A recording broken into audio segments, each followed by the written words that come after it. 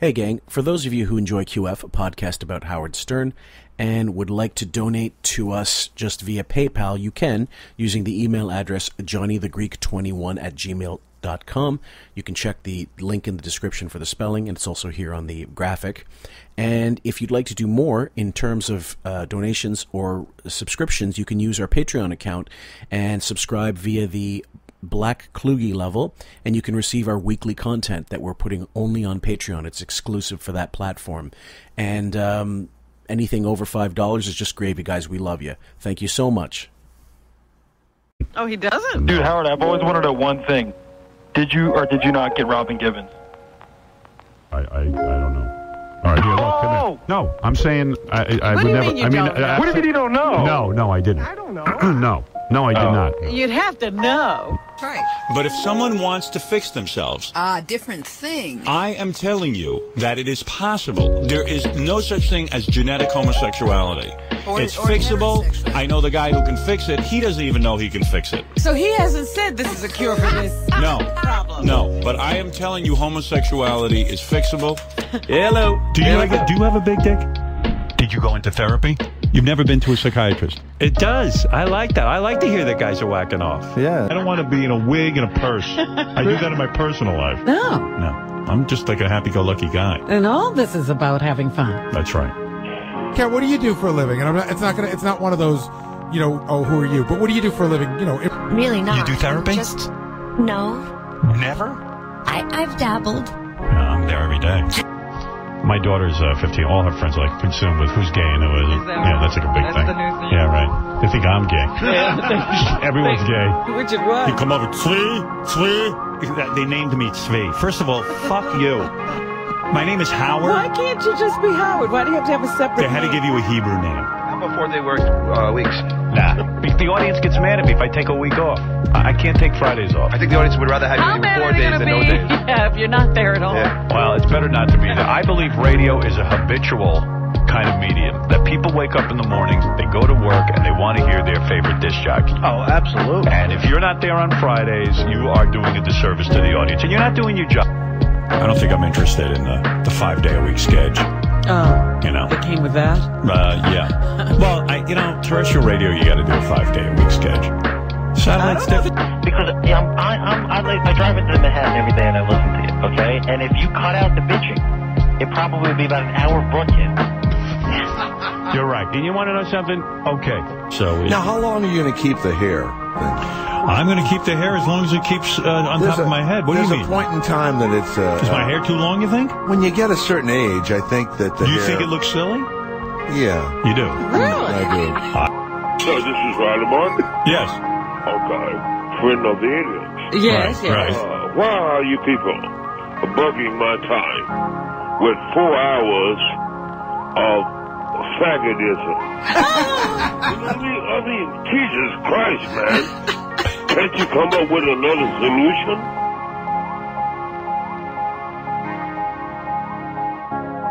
Welcome, everybody, to QF, a podcast about Howard Stern. I'm your host, Fillmore, a.k.a. Jim Fix, and believe it or not, this week we are using some Patreon content on a Sunday for the first time. We just thought we'd mix it up. And with me today for this episode is Deborah. How are you today, Deborah? I'm excited to attack another episode of Robin. And I'm excited that a technical snafu forced us to restart because I wasn't recording the first minute. And now everybody gets their little, it's Zoom. I hate Zoom, guys. I fucking hate it. Sorry. We're going to take a Robin video to task where she and Stuttering John have a fight. The time is roughly summer or approaching summer of 1995, a time after which she's cured with quotation marks, and she's a complete and utter fucking bitch. So we don't know if you're going to get the video portion or just the audio, but the audio is plenty, guys. Any thoughts on this before we start?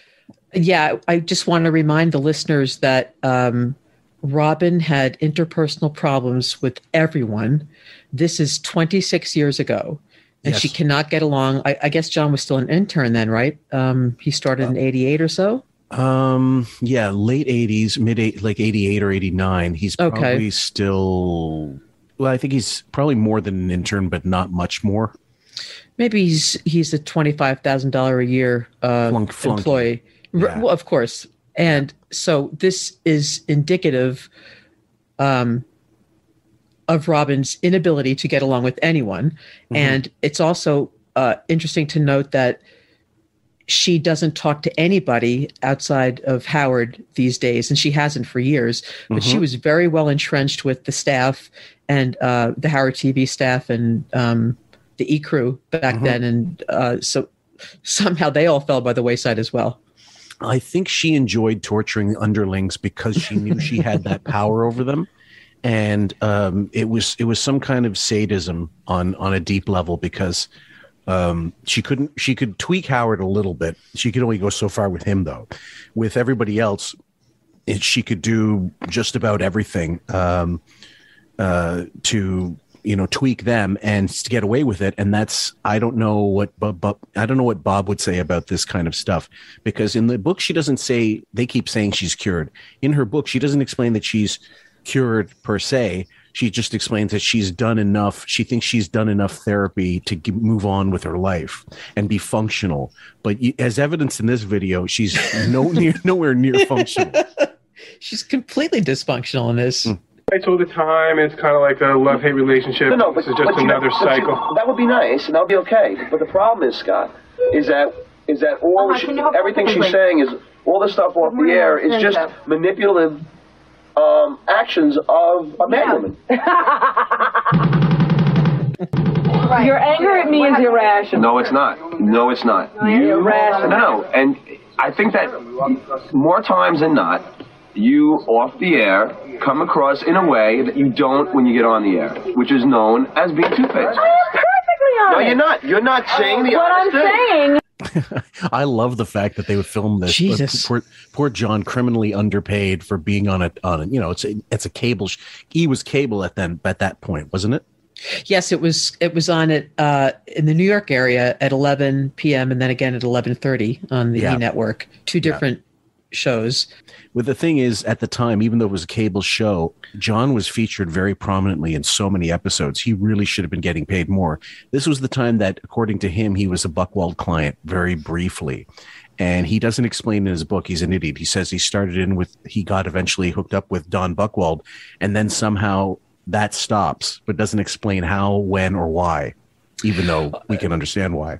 Well, you're right, of course, and he would never give the full explanation of anything, not because he's being shady, but because he just doesn't understand. Yeah, exactly. Yeah. But the other thing, too, is Robin has to control those around her the same way that Howard does, but Robin also used the E! Crew and the radio show as her social outlet as well. Yes, absolutely. Going out with Ralph and Stuttering John and Grillo. The interns, Grillo, Ganji, the cat sitting. Yep. They were her built-in social circle because they had to take the crap from her. They worked there. Yeah. It's like Queen shit. And we've got to, if Queen says jump, we say how high. That's the correct answer. So that's the other thing. Could let's say Letterman take interns out for dinner, much less fuck them? Well, and that's what's weird is that if the roles were reversed, if a man was doing this, there'd be a lot of talk. Oh yeah. The only talk was, it wasn't like behind Robin's back, it was in front of her saying, I remember Howard at one point saying, why do you even bother with these guys? Why do you even bother with them? Which is even more telling on his part. But either way, If you really listen, what I'm saying is maybe I'm not so honest in life. That's my point. If you really listen, read between the lines. I'm lying. This is like when Artie did an impression of Sal going on the wrap-up show. There's one point when Sal asked for Seth MacFarlane's phone number, and then said he didn't ask for it. And Artie goes, listen, I robbed the gas station. Hey, you robbed the gas station. Listen, that's bullshit. Listen, I robbed a gas station. So it was just a matter of, Robin not quite understanding, or not caring in this case, that she's outing herself as being a phony piece of shit. Exactly. Like, do you not know what you've just revealed? No, she doesn't. And that's where we come to right now. You're not a friend. No, I in am real your life. friend. I'm trying to be your friend. I'm saying what you want to hear. I'm commiserating with you. Well, you know what? And no, but I don't want. You want me to I don't want an actress. You want me to be honest with you in real life? We won't be friends. Well then. Okay, so she's gaslighting, first of all, and second of all, she's giving him an ultimatum. She's doing this. This is what's going to happen if you want this to be a certain way. You're going to get punished. And she's telling him what he's feeling, which is Howard. Yep. Telling people what they feel or what they should feel. And she's the master of volume. She just, if you continue to steamroll over it, John, why he must listen to he must listen to what I say. She's steamrolling over him. She's gaslighting him. Yeah. She's delivering ultimatums. She's almost in his face. She's just about to jump on against top the wall. Yes, he is against the wall. It does really look in this picture like he's being approached stalked by the Terminator, by the Predator, which is this is the thing. Also, Bob will contend that Chicago Bob will contend that Howard is covert NPD. There's no way that Robin is covert anything. I think she's blatantly a malignant narcissist. The big difference in the narcissist definitions of Howard and Robin is that Howard does indeed try to hide it and mask it under his guise of I pay for everything and everyone and hey, I'm just a quiet guy at home. Robin is just loud. She's what do they call them? The Karens of today? Yeah. Like the women who you don't want to encounter in any kind of social setting or retail or restaurant. Robin does not care that she's screaming and screeching and steamrolling and gaslighting. She's kind of looking like she's enjoying it too. Well, that's the thing. She's reveling in her narcissism. She doesn't. Howard would try his best to sort of keep that quiet in his own subtle, unsuccessful way. She doesn't make any bones about it. I don't think she. And is she aware of it? Probably not. My guess is that she's not aware of it. Right. But she thinks that Howard is one, but she doesn't think that she's one. That's right. And also this would be in the early days, as Bob will say in the latest episode, which is coming out, which you'll have already heard by the time this is released, guys, that at the time, narcissistic personality disorders were not as written about in 1995 as they are now. So this would all, if you look back, it would be somebody like Dr. Todd Grande or Dr. Ramani who would have a field day watching this interview. And in fact, I might just send it to her and him to do a little analysis and have fun with it, because they could just start the popcorn and just have more fun. Dr. Ramani, I follow. Did you know that she came out in not sexually in in one of her videos recently, but she came out explaining to her vast audience that she's involved in an NPD relationship herself. And really? That's one reason why she's so acutely aware of it. Yeah, she was crying in the post. It was like 10 or 12 minutes and she had thousands of messages of support. But, I followed her regularly since NPD must be a genetic default in my family. I was pretty surprised to see that. Yeah, well, but it just goes to show you it can happen to anybody at any time, and you don't maybe you're a little too close to see it sometimes. And it happened to us, even at QF, where we had to, divest ourselves of somebody like this. But the person was quite adroit in keeping this behavior hidden as much as possible. And had a good cover for it. But either way, with Robin, there's no cover. She's being filmed. You can hear her every day. And you've got people like Howard who would actually see it, not knowing was looking at a reflection almost and pointing it out to her. So it was in a way fortuitous that they had each other to kind of pick at, because over the years, it's like a roadmap to NPD. Exactly. It's like Goofus and Gallant in Highlights magazine. Perfect. Gallant is the covert narcissist, and he hides it, while Goofus lets it all fly, lets his NPD flag fly. Yep. And it makes for perfect entertainment, but in such a vicious way, you do feel like you got to wash yourself afterwards. You got to shower. It's like knowing two people who are both alcoholics. One could be very subdued and quiet and maybe sleep all the time, and the other could just be loud and obnoxious and risky behavior and that sort of thing. So it is an interesting bookend, Howard on one side of the unread books and Robin on the other side of her books. Yeah. Oh, then fine. Then we won't be friends, which is how I started this conversation. Oh, so we're breaking up? No, if you're telling me that when you go out with me... Are we breaking up? Wait. Do we not want to be friends anymore? I will tell you, if you're telling me that when we talk off the air, that you're just acting and not being what my... I think you need. Oh, well, you know what? I don't need that. Hey, Robin. Oh, God. Wow. That's an extraordinary bit of candor. I'm showing you what I think you need. Yes, but really just to be a manipulative piece of shit and say, look, this is what I'm going to take what I can out of you, and whatever I need to do to get it, I'll say it. Well, and she's accusing him, and every time he opens his mouth, she doesn't let him respond. Right. And I'm not an apologist for John either, but Sally Jesse, really, anyone? Oh my God, Sally Jesse. I'm thinking of so many people who do that. It's pretty remarkable to watch this now, knowing what we know. Oh yeah. But then go further down the years, guys, and we could, believe me, we'll address them based on what we have available to us. She fought with John later on about this trip to Amsterdam. That was a big Howard TV or E moment.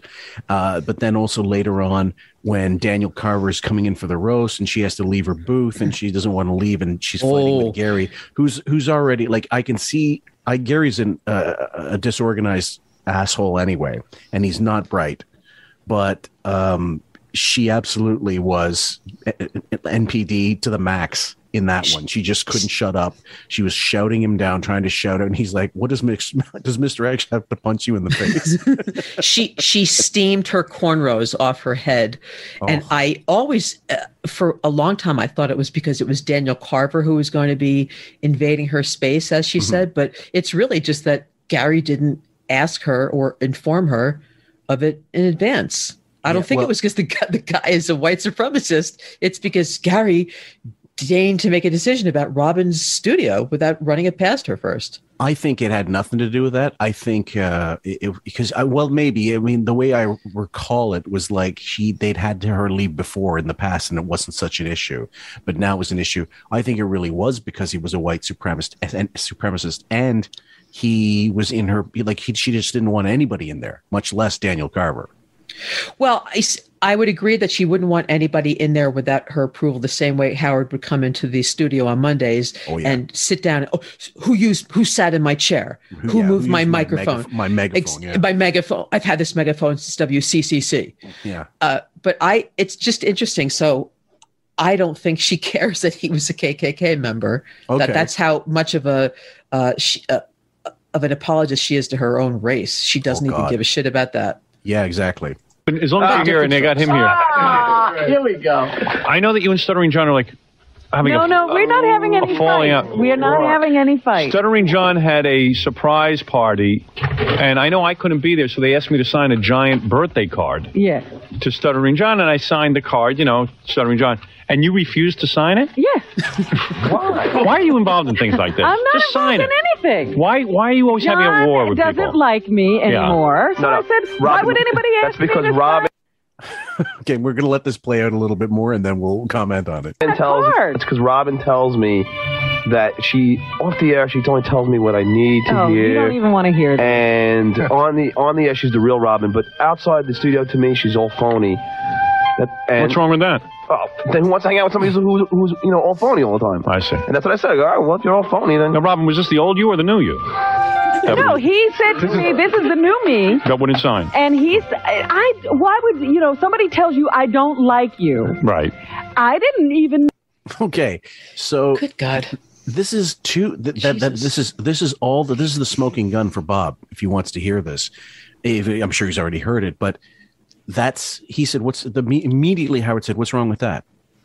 Like, what's wrong with being a phony off the air? Which is exactly what he is. Well, right. He could relate to that. And first, I loved that theme music of Robin's, that original theme music. That's you just mentioned in the past, yeah. Oh God, it's just the greatest, especially when Fred plays it through to the end. Yeah. It's like the extended play version. It's a perfect juxtaposition. This calm, like newsy, like inoffensive jingle, and this complete psychopath raving about something that only makes sense to her, which is the Hill Street Blues theme song, right? The music, rather, not the theme song. Same with MASH, just showing war, and then you have that instrumental. Poignant, yeah. Yes, very poignant. Robin is out of control here, and I think Howard's actually is good because he was good when he was an orchestrator, when he was a conductor, rather. Conductor, yeah. Yes, not he brought nothing to the table, but he was good at sort of orchestrating the different people in the studio and and granted, insulting them. He could arrange the toy soldiers in a way that could make them look like make it work. Right. But he himself could not, it's exactly like a kid's pet project, or like a history project. You get the little toy soldiers, you arrange the battlefield, you can dress it up. If it's just you explaining about it, it's maybe not that interesting. But when you have the visuals, all of a sudden, boom, you add these little elements, these whatever, to change tones and adjust, make it look like a better package. You're right. He was better at coordinating that, I suppose, if you can call it coordination. I think it was just creating a space where bad behavior was encouraged.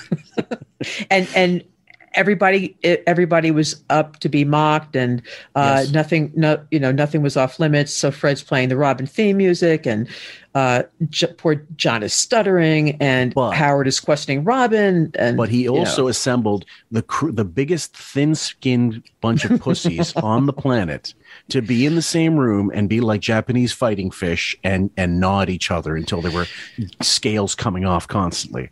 Howard used to tease Fred about being defensive, and how he would say he was from Mars, but Fred really so thin-skinned. Oh, worse. I think Fred was the one that he probably was the thinnest of all, except for Robin. I mean, it's maybe tied for the thinnest skins. Howard is slightly below the two of them because at the very least he'll have some kind of bluster. Inside he'll cover it up and say, "Oh God, that fucking killed me, but I can't let it go." And he would just get angry. That was his defense, if you want to call it one. Right. Robin would laugh. Fred would burst into a rage. Remember, he quit a couple times too. Oh yeah, sure. Yeah, the Rainbow Room was the most famous. Tony and Tina's wedding. That was another one, and he's just a loathsome human being as well. I mean, just because he's silent doesn't mean he's not also a shithead, guys. Let's continue. No, John was having a birthday party.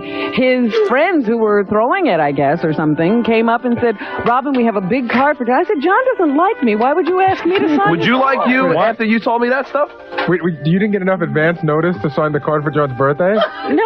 What is he talking about advance notice? No, she said that why would I sign a card for somebody who doesn't like me? I wasn't going out of my way not to sign John's card. I didn't even know anything about it. What's the excuses? Can't we have enough of that fucking defense? I wasn't told. I didn't know. The third party, they never told. Who's they? They, exactly. Right? And also negating any possibility of culpability immediately. I didn't know. I'm not, we're not friends. No one told me. Like, if I didn't know this was happening, just own it. She'll never own it. And then the outright lie comes. I didn't go out of my way to sign it. I did not go out of my way. Yeah. Like, how old are you to exactly sign the fucking card and move on? Yep. They came to me and said, "Robin, there's a big card for John." And I said, "Well, why are you asking me? John doesn't like me. They know he doesn't like me." I always question why you were involved with John anyway. I never understood to get information but she'd like to for talk the show. To you. Yeah, exactly. See? So who the hell wants to hang out with that? So that's why you were hanging out with me. To get information from the show, correct? But I'm saying you shouldn't be so involved. You should just be like, oh, there's John. Hello, John. How are you? That's all. No, because really she likes. So you should be able to sign his card. No. No, he announced to me, "I really don't like you. I announced don't to want you. to be friends." I was like, I announced to her. Right. No, she announced to me.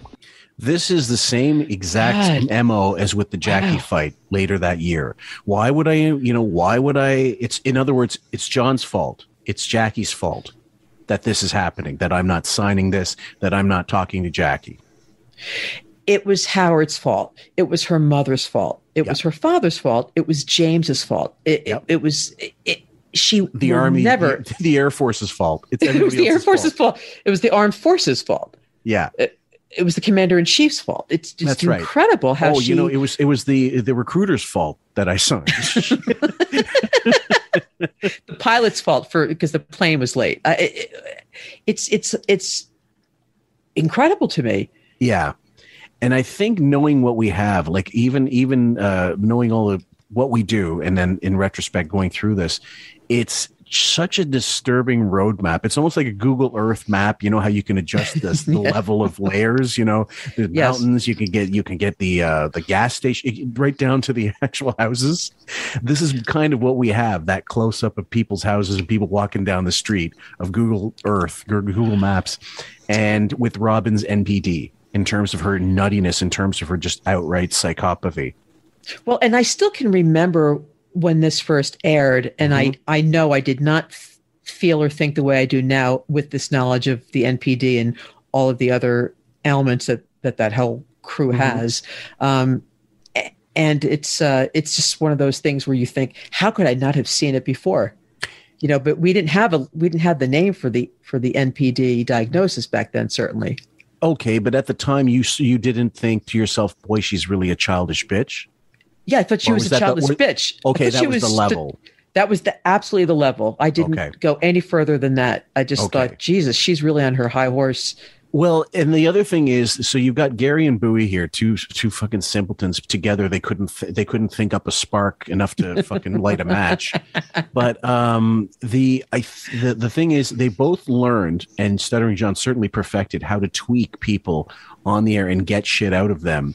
But also Bowie learned that. And he got busted for it one time. Artie was in the studio, but he was reaching below the console, so Gary didn't think he was there. So he looked around and started talking about Artie to Howard during a break while Artie was there. Oh, and then Artie's face went up. I'll have to play that for you one time. It's one of the funniest bits. And nothing was said that he didn't get in trouble, but he was busted, completely busted for pulling a Stuttering John. Well, Stuttering John has no conscience. So it's easy for someone without a conscience to turn around and tell someone else what you were just told. Yes. And that is how Howard got a lot of his information then, because John had no qualms about revealing it. Gary has a bit of a conscience. It's his bit of a stumble. It depends. Yeah. It depends on when he wants to deflect off of his own foibles that day, like sleeping on the fucking job on camera. Sleeping, the fight with Tracy. But Gary's conscience is such that he's not as psychologically damaged as the others. No, I think in terms of that. Yeah, because at least one of his parents was absolutely like a loving, like a really caring parent, and I'm sure his mother loved him as well. She just was extremely damaged, and she didn't have the tools, and certainly didn't have the way to fix what was wrong with her at that time of her life and her generation. And then his brother being, dying and of AIDS and what have you. It was, Gary had a. He lived a life. Like he might be the most balanced out of all of them, even though he's a target in his own life. Like his wife is wearing the pants and the balls. Well, and who better to be Howard's producer than someone who grew up with a parent who was withholding, blaming, unloving, again, blaming. Right. And everything you did is your fault and you're wrong. And that's what Howard transferred onto Gary. And that was very familiar to Gary. That's right. And put anybody in the studio who's strong-willed, like a Jay Thomas. Like Jay Thomas, every time he walked in that studio for an interview, owned the room. He completely had Howard's every move countered. Jay Thomas was a DJ on 99X in New York City in the 70s, and he owned the airwaves. It was a great music station. He and another DJ, Al Bandiro, they ruled. Yeah. They were not like the cool guys from PLJ or NEW, but they were really tops. And so at least Howard had the good sense smartly to let Jay do his thing in the studio. Yeah, but I mean, he had no choice. I mean, what was Jay going to go in there and not call him out on his stupid hair and not tell him, like, I don't know, just don't do what you're doing. And I don't know how else to tell you this. I love Jay. Rest in peace. Let's continue. That she is just, she's, BSing me all the time. I never said I was you said off the air. Invention. No, I have it on tape. You said off the air. You're but you involved me in this conversation. It was all on tape with the e-cameras, and she gave me this whole kind of rundown how off the air she just gives me what I need to hear. And why would you say something like that? Why are you even involved with it? You know what this was all about? This was about Fred and his wife. Yeah, you know why? Because when Robin's with this me, had nothing to do with me. Oh my God! Wow, what a pivot! What a pivot! Okay, she's missing a computer screen to look at and look studious and look industrious. That's right. In later years, that's exactly her move. When she's uncomfortable, look to the computer with intent. Like, don't absolutely. You're not looking at like some. I don't know, whatever. It's such a tell. It's such a tell. Wow. Now she's blaming Fred and his wife. Holy God. Yeah. Amazing, isn't it? And this is also, this is going to eerily parallel John's departure from the show, in which he explains in the book. Have you read Stuttering John's book? No, I couldn't read it. I just couldn't do it. Okay. I probably will. I'll see if I can get you a scan or a couple. Maybe I can find a way to get it to you. It's a painful read, of course, because it's Stuttering John. He and his ghostwriter Jerry Mandering were responsible. I told him, I think I put a review in Amazon saying, like, this is considering the imprint. I think editing is now a lost art because there's so many mistakes in this book. But the only good thing is that he actually trashes, his Buchwald and Howard and Gary quite a bit. Yeah, it's worth it in that respect. But just I don't want to hear about how he dealt with the stutter. I don't give a fuck.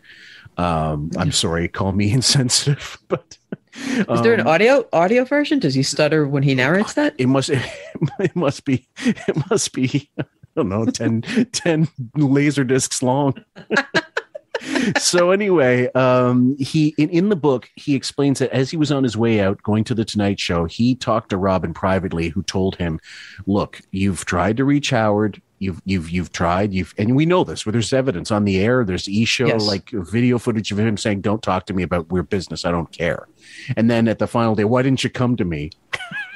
Well, So in the case of, so he said, Robin said, you got to do what you got to do. Howard's not taking care of people. This is according to John. So take it as, if you think he's full of shit, then so be it. But twice in the book, he quotes her as saying, Howard, you got to look over your shoulder. If you don't start paying people properly, they're going to leave. And then when he gets on the air to explain the final day, she's like, how would you leave us for a low rate, like a unimaginative show? This is a cutting edge show, and you're going to leave us for Jay Leno? She was a bitch. I would never have spoken to her again. Right. And she really mischaracterized whatever conversation they did have, and John.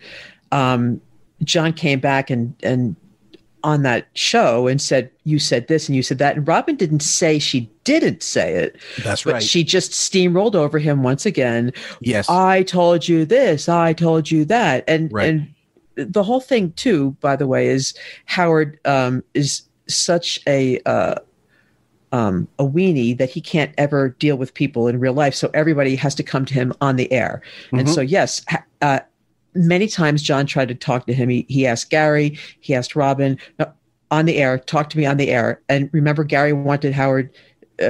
Howard was threatening to fire Gary at one time. Yep. And Gary said, turn off the mic and fire me. And Howard said, no, don't tell me, don't force me. Don't make me do that, Gary. It's got to be on the air. So otherwise it's just not going to happen. Well, he has to hide behind the microphone and Robin, his boombox, to have his power, to have the power that he had. Yeah, he has to frame it in that way. It has to be something like a bit, because otherwise it's real. And the biggest fear both of them have is reality. That's correct. Robin and Howard, if they took off their blinders for just a second, would be scared shitless by the world outside. Which I think Bob D would also say is an NPD trait where if you call someone on their behavior or their past behavior, or, hey, I thought you were going to call me and we were going to have dinner or something, they would never talk to you again because you called them out. In their minds, you called them out. Right. Really, you're just saying, hey, what happened? I thought we were going to go out. But they're ashamed. They're exposed and they're done with you. But if you're acting in a surreptitious way, you got to play low key. You got to just say, "Oh, you don't know, but you're getting good information." But here's what happened. I went out there. John was fuming because he couldn't understand why it was everybody. It was all right for everybody else to kiss his wife, but him. Right. So I'm trying to see where his mind is on this whole thing, and he's carrying on about Freddie having problems with him when he played with him. Go ahead, yeah. Freddie doing this. So how'd you get into trouble? Yeah, so because Howard, mind you, Robin says, okay. There, I think she's referencing what, Tina and Tony's wedding. She would have to be, but when she said when Fred played with them, was that when John and Fred never played together, right? I don't believe so. Not that I know of. I know that John was arranging. He had a band going at the time because that's hence the big grunge look, in 1995, which was hot. Right. Remember, Fred was asked if John thought he was a better songwriter than Fred, and John, Fred always had a chip on his shoulder. Yeah, he did. One thing in John's book that I think he's 100% right on is that he thinks Fred was jealous of him because he got a record deal. And let's be honest, Stuttering John did get a fucking record deal with Atlantic Records and released an album, and Fred was doing King Norris. Whatever, and just didn't have. I mean, at the end of the day, Fred just did not have the self-confidence or the feeling of value, self-worth to go and try to push forward. And he did not have persistence, or he was not an A-type personality ever. Oh no, Fred had the wrong personality to persevere because he took everything so personally. That's right, and John didn't care. Yeah, I mean, Fred, and in music terms, maybe Fred could have been a session person or somebody like in the background, filling in making guitar solos or whatever. I mean, I'm not trying to talk shit about his talent or lack thereof. I'm saying you're right. He would never have been a good frontman. So when he finally does get King Norris and play on certain things, whatever, it's all about anger putting him forward. It's not self-confidence. It's fuck you. Let me show you. Exactly. Not a good place to come from. Well, Fred would have been good, like in Steely Dan, the Nameless Musicians. Yeah. But John, I didn't like that kind of music, but John did have a sound. Fred was more, let me copy this solo note for note. Completely. Yeah. So Fred didn't have his own identity. No, very derivative and very unoriginal. And Fred was that one thing Howard called him? Fred's a pub singer. That's kind. Let's keep going. I said, well, maybe Fred may have this attitude about you. Maybe he's a little jealous of you or something. So then John goes on, and it comes a big thing on the air. Right. Because I said Robin said that. Right. And I say, Howard, John's out there with all these feelings about Fred. Right. And we talk about it on the air. Then John wants to draw me into the argument. I don't have bad feelings about Fred. I'm not going to say bad things about Fred. All right. So, but I say to John, it's okay for you. Yeah, but Robin, you being two-faced because off the air with me, you're like, oh yeah, maybe. Okay, so Shades of the Bro fight, when she made up a lie about Artie calling Howard a jerk on the wrap-up show. So now she's making up something that may or may not be true, and I think she's right in this case, and she knows about it, and that's why she's tweaking it, saying, well, let's see if I could get him and Fred fighting. Yeah, because honestly, I cannot follow her story. Mm-hmm. It started out where she and John, they were fighting. They're not friends anymore. Then it morphed into Fred and his wife and the band and the show. And I'm really lost trying to follow her illogic. But yeah, when they opened that show after the bro fight, Robin said, "Hello, jerk," and that's not what Artie had said.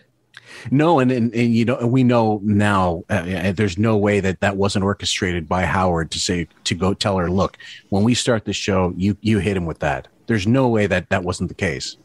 Howard couldn't take that first shot, but he could pummel the person until they just rolled over and bled out. Absolutely. And he's going to have his little, Rottweiler, well, not so little as the case may be, do the biting for him. And you can just go like, okay, that's enough. Or you can say, fuck it, throw another one into the fire, throw another dog at him. And so in this particular case, yeah, probably true. But she's essentially outing herself as being just manipulative, but also a backstabbing piece of shit. Because if you're talking about confidences off the air, on the air, you're inherently proving you're not trustworthy of anything. So, why would you trust her? Why would you confide in her? Even if she has money, all these people in the back office, they must be thinking, if I have anything really, really important, maybe I shouldn't tell her. So what's interesting is I'm trying to think of a time after this where a staff member did confide in Robin, because I don't think it happened again. We know it happened with Howard and Artie, where Artie asked Howard not to say the stuff about the stripper and not to say that he was hurt about Dana, and Howard acted like he didn't know. I'm trying to think about any other staff member who, other than Ralph. Well, Ralph's not really a staff member, but no, this may have been Robin's comeuppance, because I can't recall people ever confiding in her again. I'm trying to think in terms of work they might have done or whatever. Now we have it on good authority that Robin was telling certain people off the air when Artie was going through his drug phase, when he was really getting through the not phase. I mean, if your phase is almost your entire adult life, then yeah, it's a phase.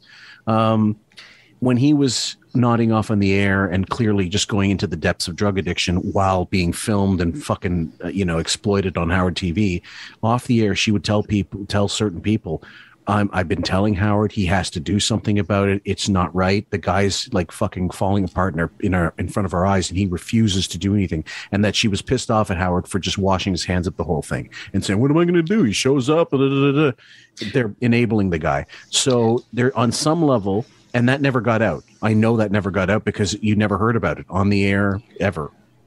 But now that you're talking, Robin did question whether Howard knew or not. Remember, there were times where everybody said, "Oh, come on, didn't you know?" And Howard said, "Oh, well, he called in sick a couple times. He shows up." And Robin even said, "Come on, Howard, you really think he hit his head? What doctor sees you at 6 o'clock in the morning?" Yes. And so there are things that she's absolutely told people, I would say, but are there things that people have told her? I would say no, most likely. I think they viewed her as poison as far back as then after this. Oh yes, and even later, when it was, because they were still tight with Stuttering Johnny even after he left. A lot of the crew would still go visit him and hang out with him when he was in the West Coast. And after hearing and knowing that Robin basically outed him and did not back him up, and went on the air and completely did not have his back and say, "Yeah, I'm sorry, Howard. I told him you weren't responsive. This is on you." That anybody with a set of balls would have told Howard, "No, you're in the wrong." Oh, of course. And really only Robin was the person in that position professionally on the air to do that. Yes, who could have done it. And she wouldn't. And she chose not to. Right. Yeah, she was a cowardly piece of shit. Yes. So, I can't think of it. So maybe when later on, we might think of some examples of people that did tell her stuff that they shouldn't have. Hey, he wanted to get information. Oh, yeah. Well, that's what I'm talking about. So in other words, Well, listen, I am the same as you. I always egg people on get it, but I don't tell them that I did. I can't figure out if Robin. I act like John's friend. Howard, you know what the difference is? We were in the mid. I had to say, Howard, you know what the difference is? I don't feel this way on the air. Off the air with you is even. I mean, at least you don't sit and torture me off the air. Right. Her show don't stop. Right. She tortures me, puts me through. No, I've seen her. I mean, puts through mental games that only her father probably did to her. Right. You know what I mean? Oh. Is this the same? Is this the same clip where Gary says that he and Robin were? They went to see a movie, and just before the lights went down, Robin whispered, "No, it wasn't." That was John who was okay. This was, I can't remember the exact episode, but it might be maybe later. Maybe it was later on. I think, yeah, right before the the lights went the house lights went down.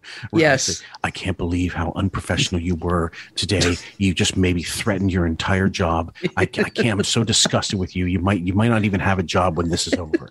And then before you could respond, shh, the movie's starting.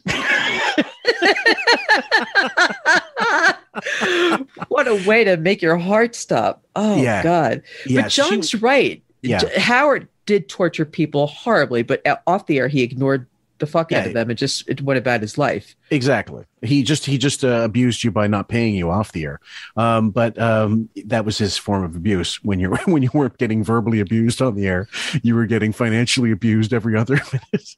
Well, right, and not putting it together that people were doing things off the air to supplement the little income that they received on the air. Yep. And and he's just admitted, I tweak people, but I don't tell them I'm tweaking them.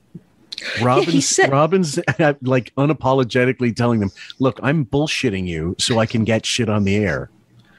Yeah, Howard was pretty upfront about saying, just act like, you're their friend and get what you can out of them. Right. I mean, he said that. So I imagine, though, at the time that people felt if they didn't come up with material, let's say, by material, I mean personal shit amongst someone in the crew and didn't come up, like then they were maybe not going to be kept on. I believe at some point they made it seem like, or it was told, maybe even was told, sotto voce, look, your entire life gets fucking brutalized on this show. If we need to film it, we need this, you're going to do that. Otherwise, you may not have a job here. And I think it got even more vicious than that because Gary made a comment once about how he knew it was going to be a good day when Howard set his sights on somebody else other than him. Yes. Yeah, and they said we hate it when there's no guest because the wheel of shit gets spun and who does it land on? Right. So they're just throwing each other to him like a bullfight. Yep. And now she's going to do it to me. Right. So then she would do that. I didn't play mental games. Well, whatever. It's the running of the bullshit in Pamplona. Jesus. I mean, all right. She didn't. Her father was mental. That was the only problem. What did you do? You believe something? No, I don't think so. No, okay. What? No one knows what you're talking about anyway. All right, but anyway. All right, so you refused to sign his card. I didn't refuse to do anything. I said, if John doesn't like me, why would you ask me to sign his card? I was trying. That's refusing. And what a position Robin is. Yeah, that's the definition of refusal. But what a position Robin's putting those people in. I said to them, why are you asking me when John doesn't like me? I mean, if that's not passing the note saying, do you like me? Yes or no, circle 1. I mean, this is, fifth grade behavior here. I was just going to say, it's beyond childish. Yeah. For someone who's probably late 30s, early 40s at this point. Yeah. Yeah. She's late 30s. She's roughly Howard's age, a little older. So yeah. Good God. And claims she went and saw a therapist and that she cured. she figured out and matured. Yeah, exactly. She was cured. Trying to do him a favor. Right. He's got a birthday. Why does he want to see the name of a person he hates on? Oh, that's not refusing. I'm just saying, John has friends. They're throwing him a party. He doesn't want some person he can't that he doesn't stand like, right. on his birthday card. But Howard and the old that she looked down at their notes. Yeah, you noticed she started right away. Yes, like she's practicing her penmanship or something. That's right. I don't have time for this nonsense. I'm hard at work. Leave me alone with this. I have to practice my cursive. Come on, Fillmore. I'm having a trouble with small b. and what was it? I guess it was the Z that was the hardest, or the X. I can't remember, but I never, to be honest, like I always write. My cursive is awful because I had an awful teacher that really didn't. I'll blame him. I'm going to be NPD here. It was his fault. He didn't. He wasn't particularly good on the board either. And then when he made us do the the little practice sheets and stuff. Sure. He never really offered suggestions. He didn't say, well, he wasn't that great of a teacher. And later on got busted for fucking trying to molest one of the kids. Oh. This is years later when I was in high school and I found out about him. He just completely got, his teaching license, just taken away from him. And I don't think he did time, but he was put on a dangerous, what do you call it? The offenders. The sexual. Yeah, the list, whatever. Like he was put on a potential sexual offenders list or Sexual Offenders Act or something like that, or the list, Megan's anyway, whatever Law it was. Yeah, exactly. So, so as a result, and my printing is awful anyway. Like my wife calls it cute, but I know if we weren't married, she would not call it cute. She's serial killer cute. It's not. It's just like messy. Anyway, I know no one really gives a shit. You're not going to see my penmanship unless I put it up on a photo. But in terms of Robin, yeah, she's a complete. I mean, you release a book that suggests that you have become this empowered person, both with wisdom and knowledge and the experiences that I've gone through. It's made me a stronger, more stable person. But then it's completely at odds with every single video they release. It is. It's like it's. Yeah, I mean that's incredible. The juxtaposition, but I mean these people are so stunted, and they're. I think at this point Gary was already married, right? Howard had 2 kids. I think just about married, or now seriously with married, but not married. So but close, I'd say. Past the Bowie love tape though, because he doesn't have that stupid. That's right. Hall & Oates mustache and hair. Atlantic is Hello. Married. Howard's got 2 kids at this point. I don't know if John is married to Susanna yet, but good God, what a sorry bunch. It just occurred to me, Robin essentially wrote her own comic, her own superhero book featuring herself as the protagonist. That's what Quivers of Life was. Like I overcame his adversity. And all of a sudden I'm Robin is triumphant. She's the best she can be. Yeah, exactly. And I mean, if you could be, Judge Howito right now. Right. Listen, I'm going to tell you about Robin. You want me to tell you about Robin? Want me to explain it to you? There are 6 Robins. I count 10. There's the old Robin. There's the new Robin. There's the cured Robin. There's the Robin who engages you in conversation off the air. And then there's a Robin who engages you in conversation on the air. How many is that? 6? 5. Then there's 5 Robins. And how about God, that laughter is so fucking uncomfortable. That's just like Kathleen Turner in The War of the Roses and that phony laugh. Yeah. Well, and that's like Robin's defense. Yes, absolutely. So, Fred blows up, Howard gets nasty, right. Robin laughs. So you're not really sure as a listener. If you did, if you're listening, if you watch the video, which we are doing right now, she did the laugh and it was completely phony and then looked immediately down as if to say, busted. Exactly. He's right. Yeah, there are so many different aspects to me, but it is all the same fucking narcissistic asshole. The nuts. Well, my theory is she get rid of John because now she's got Gorilla. Yeah, and good luck. She's torturing him too. Okay. Solely motivated by the material things. And when I say material things, what do you mean material? I'll elaborate. What happens on the show is what Robin is motivated on, not any of her relationships outside of the show. So in other words, all this fodder and all the stuff, all the conversations and private conversations that me and Robin had, were all bull. They were nothing. The only thing that is real, she has told me on tape, Ganji, the only thing that is real is what happens on the air when she's a vulture and when she's hypocritical and when she's lying. That's when the real Robin comes out. Now, would you? Okay, now he's believe it or not, like vulture. Do you? With the body language is what's fascinating me here.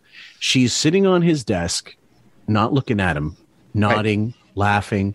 Yeah, kind of grand old time. Sort of embarrassed, but mostly happy because she's talking about her. She's being talked about. That's correct. The spotlight is on her. That's correct. And laughing because it's negative, and that's her deflection. That's her way of getting away. But you know that she was probably pissed as shit at him for saying this later. Right. And that's again where her laughter is helpful, because you and I are watching this and we still can't tell if we know she has to be angry, but we don't see it because she's laughing and she's smiling, even though they're faced in almost opposite directions. And it's just a very awkward, it's demented Norman Rockwell. Where's the pitchfork? Right. I mean, yeah. So, and maybe I'll have to talk with Matthew Schultz about getting a Saturday Evening Post mock-up with Robin. That's great. Yeah. You want to be friends with that? I wouldn't. You're saying that this is all a big game that you're playing to get information out of John, but it also sounds like you're a little wacky too. What? Well, he's saying that you're too involved with these interns. You should be. But you're, I'm not involved at all. They think I am. Well, but see, this is my point. You take them to the movies. This is my point. They go to your house. She How can they not hangs be out. involved? She breaks bread. She gives her own information of personal things that she would only do to a friend. That's not true either. Okay, well, I knew half our book way before it came out, years before. I do love Fred playing the cuckoo sound. When John was describing her. Yeah. So, okay, post book, because the book is April. So that's the whole point here. Now, this is why God having the memory for this nonsense is helpful. She released the book April Fool's Day, 1995. And like I said, John's wearing shorts and some WBCN t-shirt that I'm sure was swag that he never paid a dime for. And so that it's summer, whatever. So it's a few months after the book. And I mean, that's an incredible, that's very astute from John to say, look, she tells us all kinds of crap. And what he's essentially saying is, she'll tell you crap that she can trust you, that you may not say, but she won't share the same compunctions. She'll tell whatever the fuck she needs to whoever she wants. Yeah. And he doesn't seem to be, not that one would enjoy this, but he doesn't seem to want to have to do this. You know what I mean? Like he's not, John? It's he's not relishing saying this stuff about her. It's almost like John's joy was in like anything that wasn't like he would never mock someone for cheating on their wife, or he would never go like out. I don't think he'd out somebody that did something heinous. But he would have no trouble talking about Bowie having to look after the kids, or Robin's cats, or Robin, on the horse or whatever, which is embarrassing perhaps, but not detrimental to the person's continued existence with their spouse or boyfriend or a job. Like you're not going to ruin someone's job over it, perhaps. Right. Right. Yeah. He's not enjoying it. He's not looking really, he's kind of looking sideways at Howard. He's not looking at Robin. He's not really looking at Gary. Right. He's uncomfortable. He looks kind of defeated. He looks uncomfortable and defeated. Yes. So he's not looking for airtime. He just really like, look, they want to talk about this. I'm happy to do this, but she's a bitch. And John, the other thing is like, you could totally get him wound up. But if he decided he was going to go off and start talking about someone, I think he would. If you got him angry enough, he'd say anything to Howard ultimately. Oh, no question. And no question. He would regret it, I'm sure, after the fact, but he would get it out. He'd be like one of those little wind-up dolls that you have to wait till that thing finishes unwinding before it stops, hitting the wall.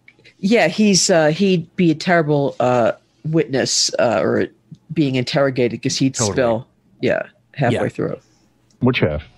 Even about the, What about a father? Even about the molestation. Well, I knew that too. Okay, but everybody knew it. Well, whatever. So I don't think she tells everybody that. So you have this like good friendship and everything, right? Everything's going along good. Then and then she comes out and says, you know what?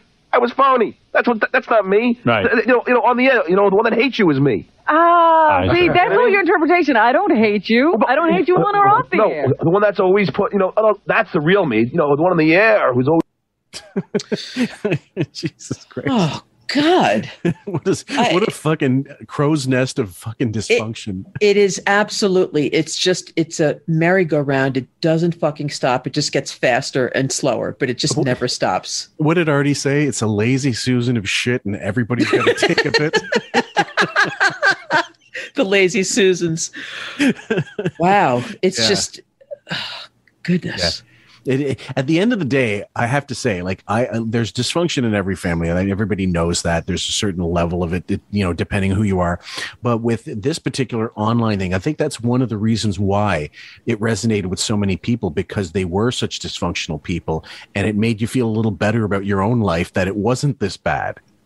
Oh, no question, and that's why I'm rewatching it with the knowledge and information that we have now. But I remember back then thinking, because I had a crazy family, just a bunch of screaming Hungarians, and this was a relief to me to watch and to hear this. Yeah.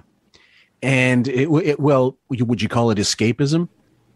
That's a good question. I think that it made me feel less, not less alone, but less shameful about my own family's weirdness.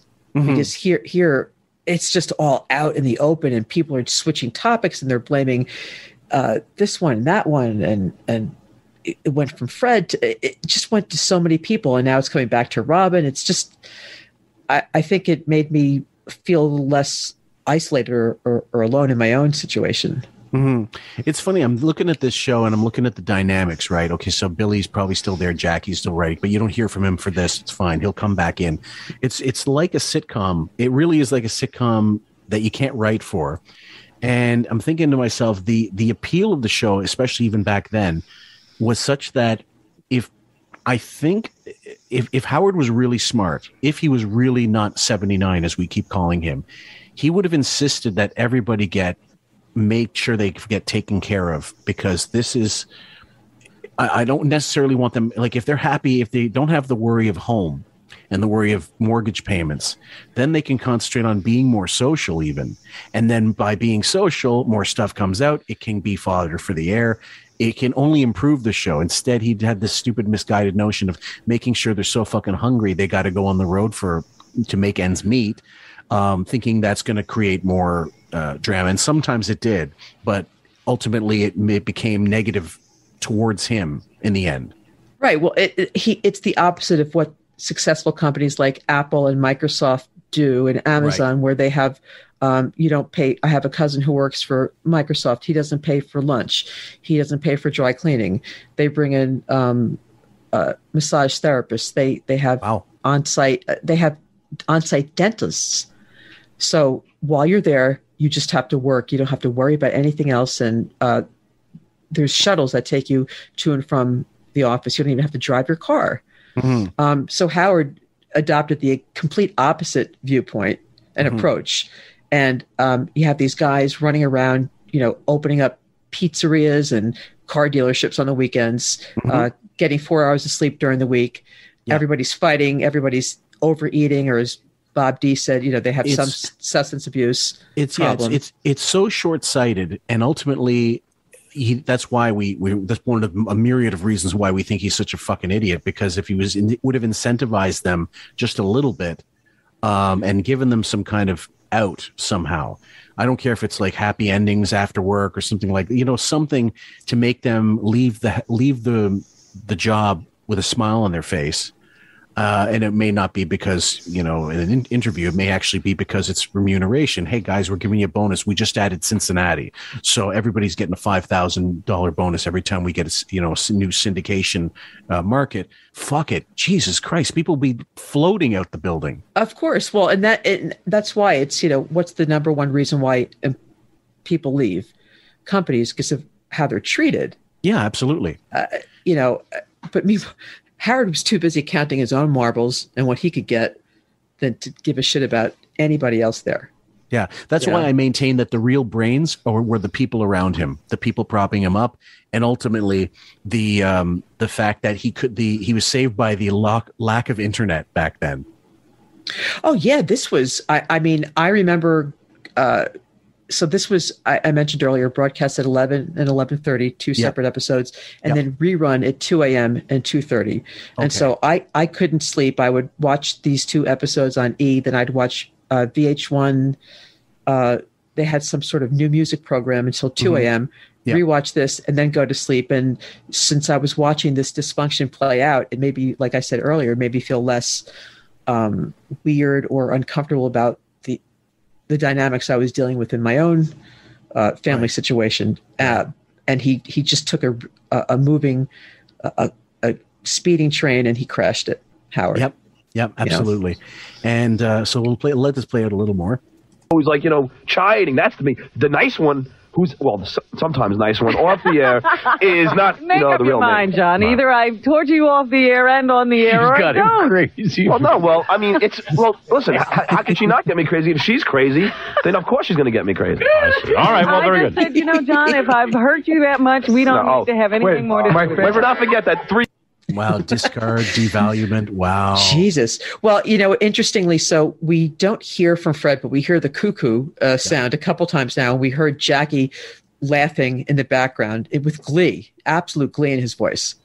Yep.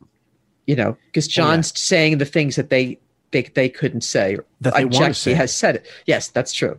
And also they've established that John is the guy to say such things. So it's not out of character. So he can get that. He can have that right. But it would be out of character for Gary to come in and start talking shit about Robin for any length. Right. It was sort of like what Jason became later. Yes. Jason was the studio tattletale, the office tattletale. The office bitch. 3 years ago, Robin didn't talk to me for about 4 months. Is that right? That was the old Robin. That was the old Robin. My favorite John and Robin story. I think you're all crazy. My favorite John and Robin story happened a couple of months ago. John and Robin go to the movies together, and just as the movie's starting, Robin turns to him and starts chastising him about something. No. And John says, "Wait a minute, I want to talk to you about it." She goes, "Shh, can't you see the movie starting?" Howard. John's recounting is fantastic. So let's play this one out. Yes. Yeah. Howard, she goes to me, she goes, "You did something today that could affect your future and piss off all your superiors in your career. It's so bad what you did that I don't even know if I can tell you. Robin, what is it? Shut up, the movie's starting." So for 2 hours in the movie, I'm going...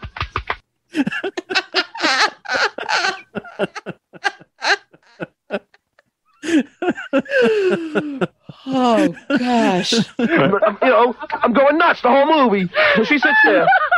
This is the kind of talk. This is only one incident. This is Mr. Practical Joke. Howard, she had... That's no practical joke. That's someone deliberately being a venomous twat. Absolutely. You're going to suffer for 2 hours and I'm going to enjoy it. I'm going to know you're sitting next to me squirming, freaking the fuck out. Your stomach is dropped. You're sweating. And I'm going to sit here and eat my popcorn and watch this movie. Yep. It's pure sadism. Nothing more. Oh, absolutely. Wait a second, Robin. If somebody did that to you, you would have a fit. Yeah. You would have a... No, you could care. Oh, yeah. Howard, she once had me... would have a fit. She was having me crawl into the fetal position in her car, killing me, beating me up in the car. Mr. Practical Joke. Why was he... that's a practical... No, that's Robin being abusive. This is exactly what Bob said, what that Wiggy would do. It's just a joke. You're too sensitive. It's just a joke. It's always those two default responses. Oh, you're so sensitive. You're too. Yep. I was only kidding. And then the fake apology. I'm sorry if you felt offended by what I said. Oh yeah, the worst non-apology on the planet. Yes. Yeah. Sorry, I'm sorry. If you're that sensitive, I'm sorry. Yeah, you're right. Sorry if you can't take a joke. Oh, exactly. Because it's just you're the one transferring, Miss Quivers. Oh, you're too. You're being abusive because you were abused. I don't know what's going on. She's taking it on weaker well, people. John, it's over. Now, what's the big deal? You're in a position, Robin, to be, obviously, you're a lot older than me, so I'm, so you're in the, the higher position in that relationship. So I'll come to you for advice. So then I come to you for advice, and then the same person is torturing me. Well, first of all, you got to ask yourself, why the fuck would you rely on someone who's clearly unreliable? Well, yeah, and I was also thinking how perceptive John was by telling Robin that she's abusive because she was raised by an abuser. Yeah. Well, supposed abuser. Yeah. I mean, we heard the Robin's mother. She didn't sound too warm and fuzzy. No. But John is he's really resigned to telling Howard and everybody else what Robin's behavior is and what she's doing to him. He's not relishing this. And they're dragging it out of him sort of. But the other thing is, I'm sure he feels a lot more confident saying it on the air than behind closed doors. Although as we saw behind closed doors, it was still on camera. Right. It's never going to be a real conversation that only those two know about because they're all incapable of having that. And I'm sure Howard's not alone in this, but I'm just thinking of all these fucking dinners he's had with Steve Martin, and he's had with not Lorne Michaels, but he's had with Ben Stiller, and who's just anyway. I fucking hate Stiller. I can't believe he's the product of Ann Mira, fucking Jerry Stiller, and he could be that unfunny, and untalented. But the thing is, all these conversations he had with people. I understand Hollywood is meant to be worthless. It's meant to be a vacuous place. But what a waste of time talking to Howard if you're going to dinner with him, because nothing changes his perspective. He doesn't give you insight except to maybe show you exactly how fucked up he is. And he's not changing anything. Even if he did get insight from you, it's not going to affect him one way or the other. Well, and that's a classic narcissist where they don't ever question their behavior and what they do. It's everybody else who's wrong. Yeah. And, we talked about this before. Howard fashions himself a disc jockey and he doesn't know music. He says he's a comic. He's not funny. He doesn't know the history of comics or comedy, or he doesn't know. He's never watched an SCTV episode. Yeah. He's watched just the first few minutes of SNL, which is shit anyway. He's nothing that he's claimed to be. Of course not. And the gall that he had to rate comics in his, not just his book, but even on the air, and say this person's a genius, this person isn't a genius. Sam and I are going to probably next week do Adam Sandler rescinding episode, because when he did have him on, he apologized. He actually did seemingly apologize a little better than other people he's done it to, but it means nothing. It's just a means to kiss more ass while Sandler's still got something in the business. And Howard at this point would take Frank Stallone. I think he would go back to interviewing some people that maybe not because of how self-important he feels he is, but he could absolutely use it. That's for certain. Well, he would never do this, but really the best way to save face is to retire now before someone comes up or comes out with some sort of, sexual molestation story or something. Quid pro quo or anything that's.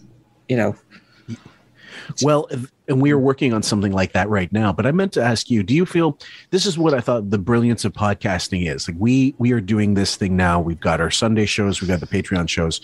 I don't doubt for a minute that there are the, what's his name? Who is the host of Jeff Probst? Guys like him, like a super fan.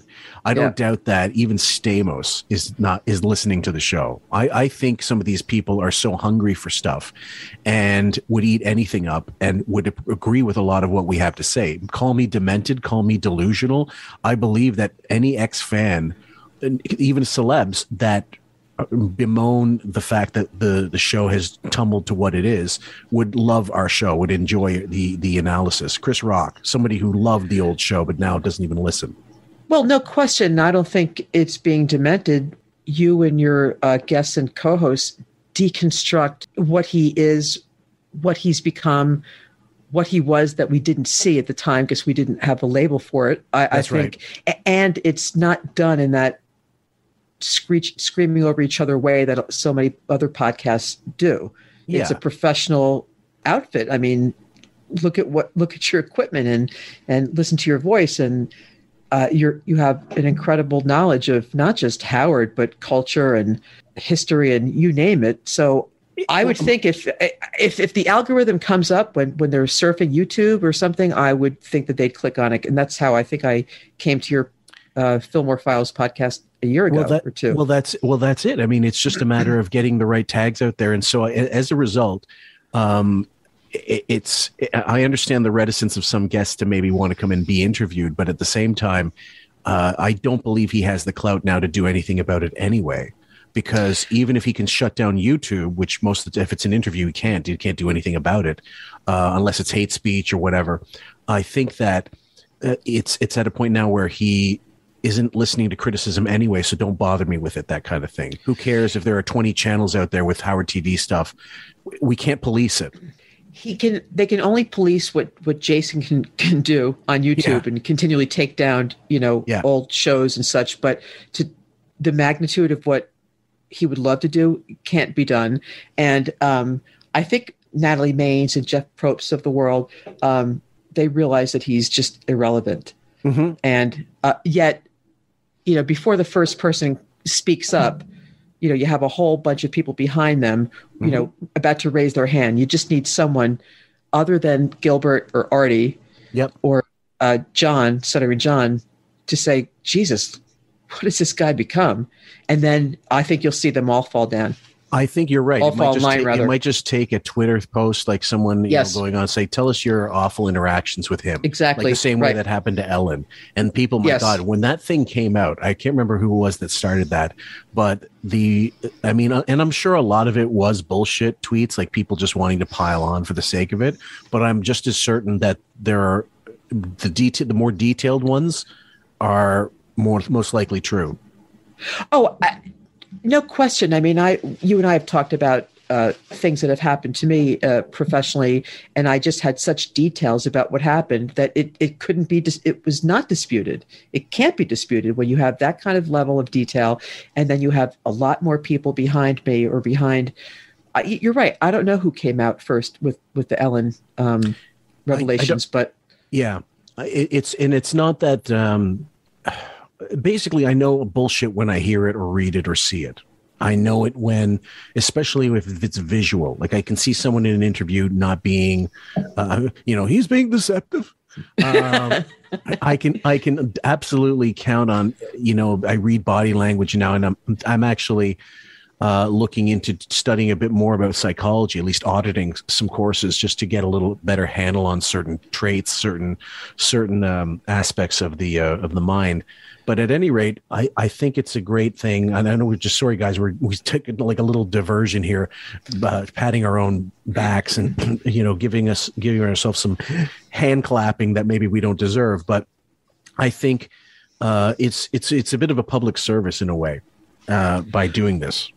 Well, and to someone like Howard, you're a dangerous guy or you get him, and that's dangerous to someone like him because you're smart. You're not some stupid fan. You're not some blowhard who works at a gas station. You know what I mean? Like, you're a smart guy. Well, that's his nightmare is people like yourself who actually remember, have this like elephantine memory of the show. Yes. And can draw on such a vast. It's almost like how Joan Rivers or David Brenner would catalog their jokes, in a filing cabinet and be able to, what about the time that such and such? So there's always a little overlap in case, one of us can't remember a bit or so all of a sudden. And I think that at the end of the day, even guys like Stuttering John, if they go off in their own time, like when he's too busy finishing off a 2-4, he would listen and say, look, especially the NPD episodes, because this is more in line with that, even though Chicago Bob's not here. And one day you'll sit in with him and you'll on a show with him and you'll enjoy it just as much as if you were listening to him instead. And there's such a vast reservoir of stuff. This is just one of the many episodes in which you could deconstruct exactly what it is about every one of these people that makes them the perfect dysfunctional asshole in the machine that is the Stern world, that until, he decided more recently that fuck it, I don't need any of this. It got me to where I needed to be. I got the money. I basically took the money at Sirius and ran. He got the money. It was the great train robbery. Absolutely. And he's, as we've talked about, he's becoming Howard Hughes more and more. And Grey Gardens. Out in the Hamptons. And that's how his life is going to end up. Yeah. So he's not going to fight back. But, we're sort of like really good musicians who are taking apart a song and explaining how, how by the editing process or the production process, it came to be this piece of work. Yeah. The other analogy is, I think it might have been Bob. It was like a support network for disenfranchised fans, obviously, like an AA meeting. Hi, I'm Bill. I used to listen to Stern. Hi, Bill. Hi, Bill. I stopped listening in 2012, 2013. Yeah. It's. I mean, we could make 1,000 Jump the Shark videos with all the listeners. Just call everyone, like a bunch of them, get all their stories. Eventually, you're going to get just too much overlap. But I digress. I'm sorry for the extra little extended bit here, guys. This happens sometimes, and hell, it's all coming to you. It's all unscripted. We're just shooting the breeze here. I don't have a binder. I don't have a binder in front of me telling me when to cue up the next bit. So, hold on, guys. Let's go back into the what was it in The Jerk? Steve Martin says when they shows them the kitten juggling, he goes, "Roll the ugliness." I'm published. I'm in the phone book. Yeah. I don't even know what he said. Gary, you understood it, right? It's so hard when you're a stutterer. I don't know what he said. So lost in the entertainment. What are you saying? I don't even know. What I'm trying to say is she puts herself in the position to give advice. That's cruel. She puts herself in this position that I'm going to look up to. Right. No, she abuses that by torturing You it. finally got smart. She does torture you. Yeah, There's no question about it. So you got to have nothing to do with it. So that's what all. I said. That's what I said. All You know right, what? so that's it. That's the end of it. Problem? What's the problem? That's all. The problem. Ooh, Jesus. Yeah. That's the end. So she does. So you deal with it. That's the end of it. You That's deal what with Howard's it. Yeah, advice exactly. was. Or well, he said, yeah, just don't have anything to do with her. But how is that possible in that atmosphere? Well, it's just so easy for him to throw these lines out at John, who's he's just drowning, stuttering John, and Howard is so cavalier and casual about just stop talking to her. So, I mean, in this situation, stuttering John, what's his solution? To never talk to Robin? He can't do that. Well, he has that's to ridiculous. How do you? Yeah. I mean, that's just an insane response from Howard. He's just, and Howard's loving this. He's loving it. Oh God, he's in fucking hog heaven. Yeah, he's really like the is. Vancouver pig farmer with all the fucking bones of a dead prosies, like in the pig pen. And Bowie's happy as shit because it's not on him. Yeah, of course. Look at Bowie with that stupid toothy smile. Jackie's in the middle of signing CDs for the weekend. Where's my Sharpie? And Fred has one button. It's like Missile Command. He's just got one button to worry about, and that's the just on repeat. He's alternating between that and the cuckoo sound for Robin when he can slip one in when he thinks Robin's not listening, and they're also playing a stuttering or a rooster effect for John stuttering. I don't know, someone's doing that because I see Gary laughing. Well, you wouldn't sign the card, which is pretty nice thing to do and pretty simple thing to do, whether you're fighting or not. It's a guy's birthday. Fighting. But the guy should have signed the card. I don't like you. I can't stand you. I don't want to have anything to do with you. So I didn't sign his card. He didn't say these things. What kind of bullshit low rent gaslighting is this? Didn't she just spend 40 minutes talking about why would she sign the card of someone who doesn't like her? And now she's saying, did she say what I think? She said that he doesn't. She doesn't like him now? She basically said right now, and I can replay it if you like, but she said, he said he doesn't, if he said. Oh, okay. I misheard. Okay. Yeah. There was a bit of talk over there between her and Jackie. So it's easy to lose that in the mix. But yeah. And if that's the case, I mean, but you say that this person said this, but they didn't. They're actually just saying, they're asking themselves, they're asking you, why would I be friends with you if you are going to be like this to me going forward? It's so convoluted. Yeah, it's like in the third person, pluperfect. It's just the tenses are screwed up, and the thought process is so jagged. Thought process. What? What of this thought? This word that you shall not speak. Thought. Imagine if your every move was dictated by your emotions. I mean. My God, you'd be Cro-Magnon. Oh, I'd be a raging maniac. Yeah. Yeah. Right. She didn't want to torture you. But Howard, do you understand? Well, I understand that. Okay, but do you understand why I would say it? And then after all this, it doesn't matter. John, let me just finish my story. Fine, I don't care, but let me finish. I don't care if you ever talk to me for the rest of your life. Believe me, it'll be nice. But Howard, let me just finish this. You know what? Oh, she can't shut the fuck up. No, she is hammering it over and over again. Done. Enough. I don't get it.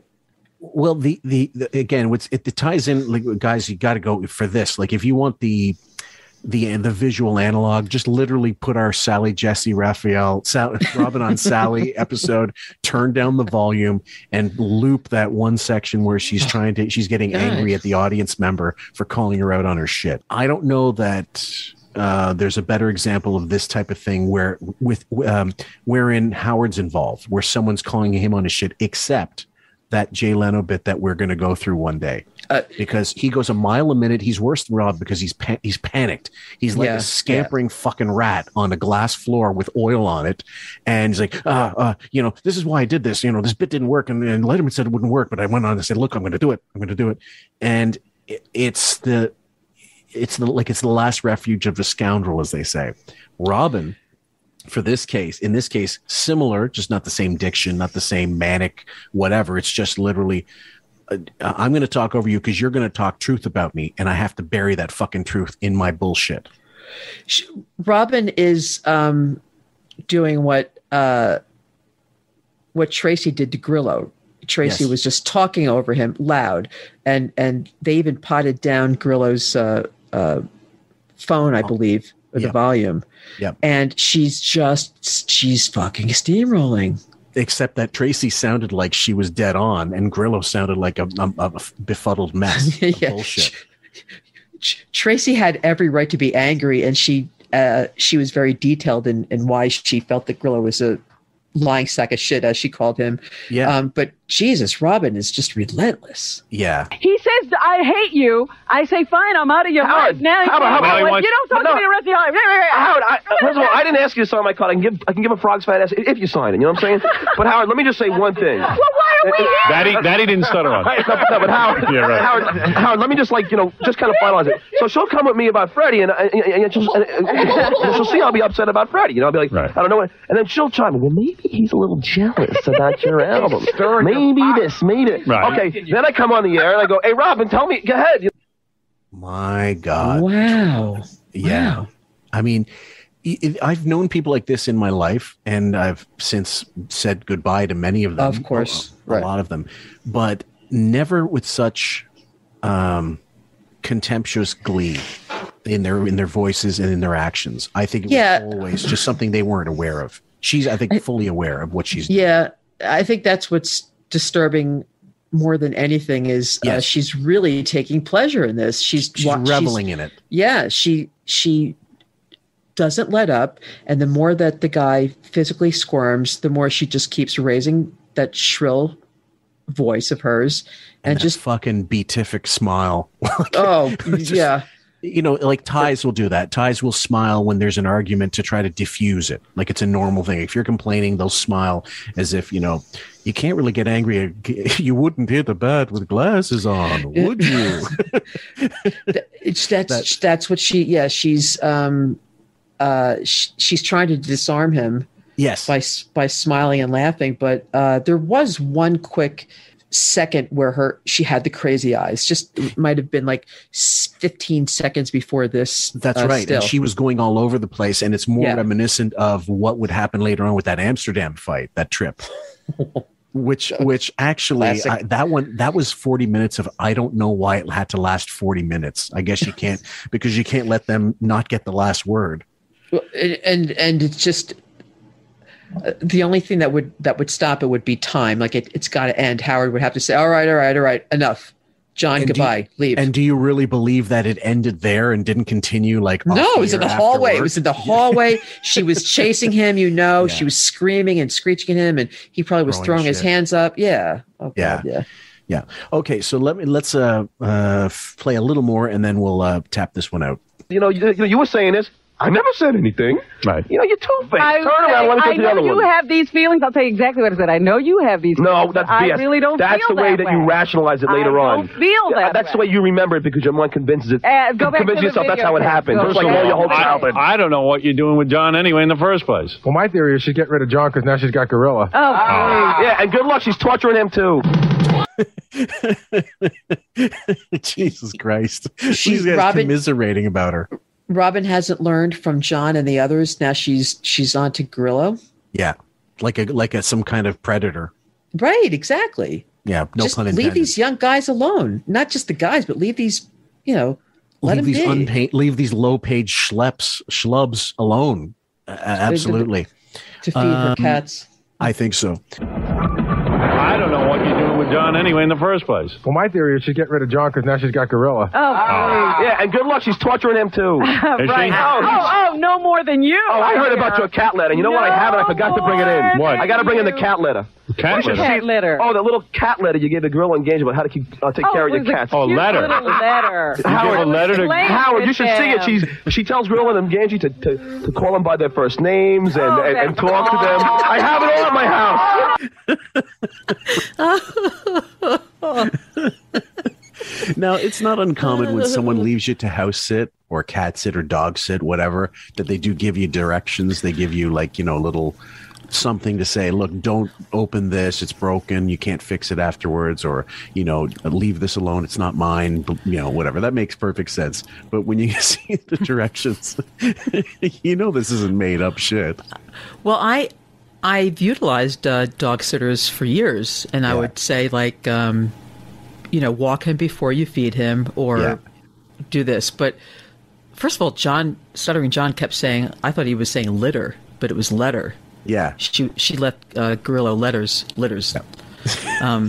She was out of her mind because they just showed a screenshot of her, and she had those crazy eyes, those wild eyes. Oh yeah. Ooh. And he's babysitting he's dog sitting for Ha. What is that accent of his? Where's he from? Where's he from? He's from Long Island, the same area that Gary and Howard were from, but he's got a really uncultured sounding voice and terrible vocabulary. So no kidding. If I would have known this was going to be the day, I would have brought it in. It was a cute little letter. It was a joke. It was a joke. I'm telling you. I'm telling you. You should go home in a straitjacket. What? You should go home in a straitjacket. Fine. Well, you're going to lose a friend for life. No, he's already done that. You know what's funny about that letter? I had someone read it, and they said, "Wow, who the heck is this?" They said, "This person's a nut." I said, "Read the bottom who signed it." It was like, "Robin wrote this?" What was the letter saying? It was just like, "Don't forget to take care of the cats and feed them this and talk to them, and they know their names, and I want you to at least spend 15 minutes talking to them." And that's ridiculous. Make sure they're not lonely. Yes, it did. I have. They're not lying. There's no way they're lying. Well, the symphony of Robin's theme music, the cuckoo clock, Grillo coming in, Stuttering John, that was... it's still funny today, even knowing that he's a psychopath, or sociopath, rather, that Howard's a sociopath. Yeah. He got rid of all those players, Yeah, and somehow Marcy told him that the reverse is better. It's better with you and Robin, and forget everybody else. Well, for you and I said this last year, there was a time when Robin did the news and she would bounce things off of Howard and he would just go with it in the manner of Gilbert. That was really good. So Marcy's operating on 20-year-old information. At least 20 plus years. Oh, easily, yeah. And I've heard early, like 1980, 1982, 1983 shows, and there's, obviously he still sounds like Kermit, as he calls it, choking a cock, but but he had the benefit of youth and more energy at the time, so it certainly was more lively than it is now. But when he decided it was going to go the route of, everybody comes in, everybody's a member of the cast, everybody comes in. It doesn't matter if it's an intern who's, slow-faced Bobby, the intern, or one-eyed Pete, the intern, or, like Freddy Fingers, the, intern. They all could come on, and that's what made the show so great. So to whisper into his fucking ear and say, no, you're the star. And that would be like Seinfeld. The perfect analogy is always Seinfeld. That would be like saying, get rid of Julia Louis-Dreyfus, get rid of Jason Alexander and Michael Richards, and just have Jerry talking. Howard talks often about jumping the shark, and of course he hired John Hine, who wrote that book. But the interesting thing is the phrase obviously came from the show Happy Days. Henry Winkler was not supposed to be a recurring character on Happy Days. The first 3 episodes, I think he was in like a tan jacket or a khaki jacket, but that's right. He made such an impression, without saying a word, or just maybe, I don't even know if he did the thumbs up at that point. But the funny thing is that Howard's the opposite. Howard makes no impression, and everybody else around him, emerge as the stars. Obviously, we've talked about Artie being the most popular and the person who everybody wanted to hear. Right. And it's just interesting that Howard talks about what shows and people and bands have jumped the shark when he jumped it, decades ago. Yeah. Well, one sec. He always never understood that there is such a thing as chemistry. And I think it was either Buchwald, most likely Buchwald, who basically said, fuck it, you're the star, you do anything you want. It doesn't really matter. The show will continue. And what Buchwald was basing that on was, as the show got to a certain level, they could carry on without Jackie. Yes, with Benji, you could get another writer. The nucleus of the show is this and this. But that was just running on fumes. Like, even when Artie came in, Artie was just like the donut in your car. When you're, when you pop a flat and you put on the fucking spare, and you're really, this isn't a good year. It's not even a, whatever, Gumo tire. It's shit. And not to say Artie was shit, but he was on the show when it was on the downslope. He got on right as it was tanking, like starting to tank. When you have to wonder if Buchwald really believed that about Howard. So, look at NYPD Blue and look at MASH and the clear stars left that show. But they still carried on because those shows hired supporting actors and actresses like B.J. Honeycutt and with Cheers when Shelley Long left. So nobody is irreplaceable. And I wonder if Buchwald doesn't believe that, or he was really just trying to blow smoke. I don't know, because it would have been in Buchwald's interest to have the show going for as long as they could, especially. It was his cash cow, sure. Yeah, but I don't know, and he certainly made the smarter moves. Between Howard and Buchwald, it was because Howard resisted going on, putting the cameras in studio for years until he stumbles into any idea that that he's always like the idea of him deciding, okay, I'm going to get rid of everybody in the studio, and we want to make it like someone gassing him up and blowing smoke up his ass, saying we don't want to see Benji anymore. He's going to be off, whatever. Okay, so now there's less to look at in the video, and there's less interaction because they're not directly with you, and we know that you don't write your own jokes because Benji's an admitted joke writer. So what are you actually? Just because if you put a paper bag over your head, we still know what you look like, Howard. After all so many years, it's not that simple. And he's tired. He's been tired. Robin's been sick now for a decade almost, and it was not the right. It wasn't the right decision, and it certainly was horrible timing to showcase just the two of them because they're awful. Yeah, they're the weakest links. I mean, and when they would have these things now, more recently, anybody who's still listening to the show, when they would have Mehmet come in or Shuli, who's a hack, and he's always just been he's always been that, I don't know, it's like a Hollywood party where you invite the doorman in. And because you just want to fill out the room a little more, and this forced labored attempt to make it like it used to be when you have these paneling things go on, it's just so painfully antiseptic almost. It's antiseptic. It's tired. It's forced. And by the way, Shuli reminds me of like Jason's third cousin, like as bad as Jason is and what a rat he is and just a tub of turd lard. Right. Shuli is just a rung below him. Oh God, he's in my worst. opinion, he's horrible. He's not funny. He's annoying. He's just he's the worst kind of colleague. Yeah, he's the worst person you'd want to have on your team at work. Oh yeah, and I have not forgotten, guys. Some of you are asking about the Hurricane Sandy saga, and that, believe it or not, is going to be probably longer than the 15 Foundation saga because it's so much cringe. And yet we will eventually get to it. I'm just not sure when, but it's in there. And surely that's when you really get to learn to hate him as a human being, if you didn't already. So let's continue. I kind of believe that. I believe that she was not kidding, and that she did expect Grillo to talk 15 minutes to each of the cats. Oh Jesus! I've known people like this in my life. They actually believe their cats. Now I've heard also people say you talk to your plants, all that horse shit. Why don't you talk to the TV and tell it how much you appreciate all the service it's given you over the years or whatever? Come on. I would talk to my dog and say, holding out a piece of steak, do you want this? Yeah. But I wouldn't have long conversations with him about my problems.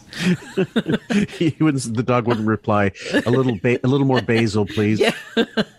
Yeah, I could just a little bit more oregano, and this would be perfect. Exactly. Yeah, she's You're nuts. At my house, I was amazed. I felt like I was reading What's going on in that apartment? It was a joke, Howard. I had to leave them instructions as to how to, what to do for the cats because they were watching my cats while I went away on vacation. And instead of just writing here, cold letter. I made it a joke. I don't believe that. Remember, this is the NPD 101. It's a joke. I don't believe that either. I also like the sound effect of the horses whinnying in the background. Because somebody has to take care of Blaze. Isn't the point of having a cat? I'm not a cat person. I'm a dog person. Isn't the point of having a cat you don't have to take care of it? Yeah, you really don't. You just make sure the food is refilled and the water is refilled and this change the litter. That's pretty much it. I had to cat sit for one guy's fucking, it wasn't even cat sit. It was literally, here's $10, go in, change stuff when I'm not there, and take the tenner off the table. Boom. Okay. Right. That was it. I've done that, and I haven't even seen I never even saw the cats when I would change the litter box and throw more of that dry crap food in the bowls. I never saw them. They were hiding. Same. It was just to feed my hedgehog and my cats, and I'm like, oh God, Jesus! You don't mean feed the hedgehog to the cats, do you? Okay, fair enough. Fucking letter. But me being the good employee, thinking, wow, if I don't talk to the cats, maybe they're gonna be upset. Did you talk to the cat? Did you talk to the cat? I don't know. Yeah, I was like, good cat. He's probably afraid you had a camera on there to see how you treated the cat. I was afraid that if he screwed up, she'd go nuts on him. Right, Grillo? Absolutely. Be honest. Everyone's afraid she's gonna go nuts. The funny thing is, I didn't. The whole place is afraid she's gonna go nuts. I didn't see the letter there. I didn't see the letter when I first came in, so I just figured. I started looking in the cabinets and I saw all this the cat food in the can. So I opened it up. There was 4 cats. I put 4 cans of cat food all over. Right. Then I find the letter. And the 2 cats are eating all the cat food. Hold on, guys. Bear with us. I see the letter and it says, "Do not give them canned cat food." I was like, "Oh man!" I was fighting the cat for the food. I was like, "Get away! Get away!" The cat's like flipping out. You're throwing it out the window. That would have been the end of it. Oh man! Jesus Christ Almighty! It's funny that this started out as a Stuttering John Robin fight. Mm-hmm. So this stuff is, to me, it's gold. It shows her complete craziness. Yep. And now you have other people chiming in, and at least it gets the spotlight off of Stuttering John. Well, yeah. The thing is, okay, so guys, this is again 95, if I'm not mistaken. And so again, she's cured, right? That's the big joke. The whole year, believe me, I found some clips. As I was telling Deborah, I went through them in 95 archive and just started isolating stuff around the book release time. And she could not get goofed on more. On the other hand, it was like manna to her because she was getting attention. You have to be a narcissist to embrace that kind of negative attention on you and just to have the spotlight on you, good or bad. She loved it. But also I would hide. But also to release that book, having all that awful, not just, let's forget about how terribly it was written. Let's forget about how awful it makes the protagonist look, meaning in this case, Robin. And there's nothing in it it's a reprehensible piece of literature, if you want to call it that.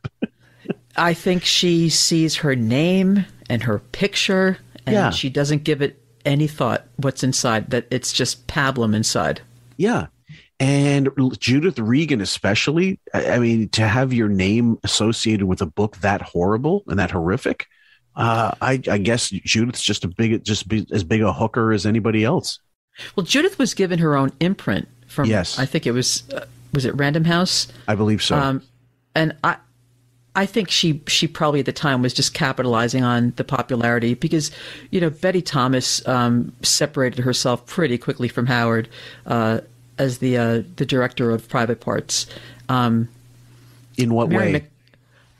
She never went on the show. Okay. She never called in the way Mary McCormick called in all the time. All the time, She came in and, kind of a middling actress. Yeah. But Howard would talk reverently about Betty Thomas, but not a phone call, not an appearance, nothing.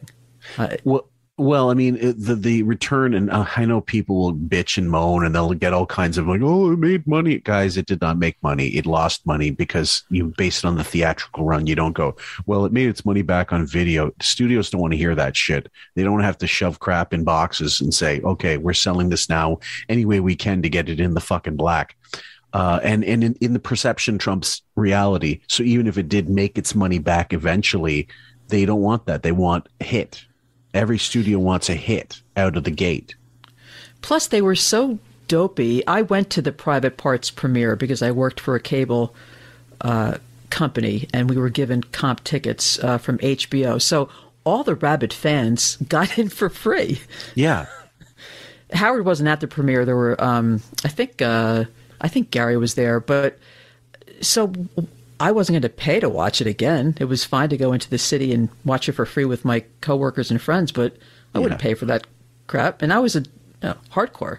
Yeah, well, so I should ask you, what was your biggest complaint about the film? Other than the fact that it was science fiction. I was surprised by Gary just being in the scenes where he was trying to get women to take their tops off or to show their breasts. So there was no mention, really, no reference of Gary. Mm-hmm. I didn't think that it was going to be about Howard's relationship with his wife, which was over by the time the movie came out. Exactly. It was really like I hate this phrase, but it was like a non-starter. I kept waiting for the big thing to happen, and it just didn't happen. Yeah. You know, it just ended with him and his and Mary McCormick in the airport with one or the two of the girls, and that was it. Well, they said it cost $28 million. Did you see that $28 million on the screen ever? I'm surprised it made $28 million. That was the cost. Oh, that was the cost. No, it was totally low. It was totally lowbrow. Yeah. I mean, Fred's wife was in it. She played one of the operators at NBC. Allison played one of the operators at NBC. It was, right. You know, they got Paul Giamatti.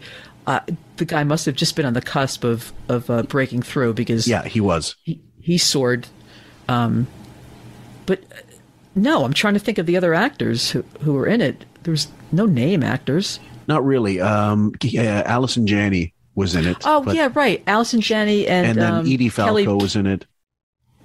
Yes, Edie Falco was in it. This was 4 years before The Sopranos or 2 years before The Sopranos. Yeah, just about. Yeah, and she, I think Kelly Bishop may have been in it. I think she played his mother. She was on Gilmore Girls and. Yeah, people that eventually would become something. Yes, they would eclipse the star. Nobody was anything that Allison probably did it as a favor to someone. Yeah, you know, and never mentioned. We're not even going to bother the Me Tooing he was doing to Mary McCormick by his own admission. That God, I mean, that if you admit it, like this is the thing. That's something that because she's not complaining and I there was scuttlebutt over the years that she fucked him to get the part. And it wouldn't surprise me. I mean, it's been rampant in Hollywood since the dawn of time. Well, she's fairly talentless. Yes. So it wouldn't surprise me either, because it wasn't like she was a decent actor who just needed a break. Anything I saw her in that stupid Major Crimes or whatever crap show she was on USA, and she was just as wooden and sterile as ever, just with a facelift. You know, so I wouldn't be surprised if she gave him some favors. I remember the story about there's a story about Sharon Stone, like because she was just famous for doing like shitty TV movies and whatever, you know. Her agency like fired her basically, like they got rid of her at one point, and her ex-agent said if she can get in your room she'll close the deal. You know, which is very Maryland-ish, and that's what she wanted to be, her generation's Maryland. But I digress. We'll get more into this, guys. I'm sorry we get these little tangents. All right, so the point is you and Robin are not getting along. Now I understand. The last time I thought, all right. We get along fine. If I need something, I talk to John, but I don't have anything else to do. So there you go. These personalities. This is not 10 minutes later, Fillmore, that she's saying we get along fine. If I need something, I ask him. She was fuming just 10 minutes ago. Yes, saying, I don't know why they want me to sign a card to someone who hates me. Yes, the they, whoever they are. Right. And she had the crazy eyes flashing and such, and now she's fine. Jesus, yeah, exactly. There was so much Robin, just so much Robin material from 1995 because of the book, but then I think it's essentially because of the book. And it's during, I'm going to send you the clip if I have it already. And if you blink, you'll miss it. But at one point, they're talking about her book, and he says, he blurts out, I got a meeting with Ratso. The only reason to meet Ratso was to get his new book out, Stat. And I guarantee that was only done to, and we've said it before, I'm sorry, guys, repetition. The only reason for that book was to put Robin in her place. You know, it's one thing for these two bookended NPDs to come together and forge a career, but it's another to think that they're stabbing each other too. Oh, yes. That's really scary. Well, yes, I've wondered often, and I've wanted to ask Bob about the, and I have tried to in the past to try to work around how two people with NPD could work together if the whole design of their personality is meant to suck all the attention out of the room from anybody else. So how could it would be like two north magnets, right, repelling each other, you'd think. Well, I would guess, and I'm sure I'm either 50% right or wrong, is that it's because she's an extrovert and he's an introvert, or covert and overt. That's the only way that those two forces could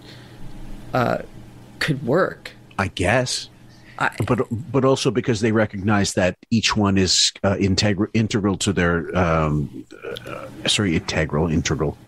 integral to their, all of a sudden I'm fucking 79. Each one is integral to their continued success. But I don't need. Do you think they gave that much thought? No, it would be subconsciously. It would be like, I need this guy. He needs me. I need this broad. I'm going to, I can't make these OJ jokes unless I have a black woman or a black person in the studio working with me.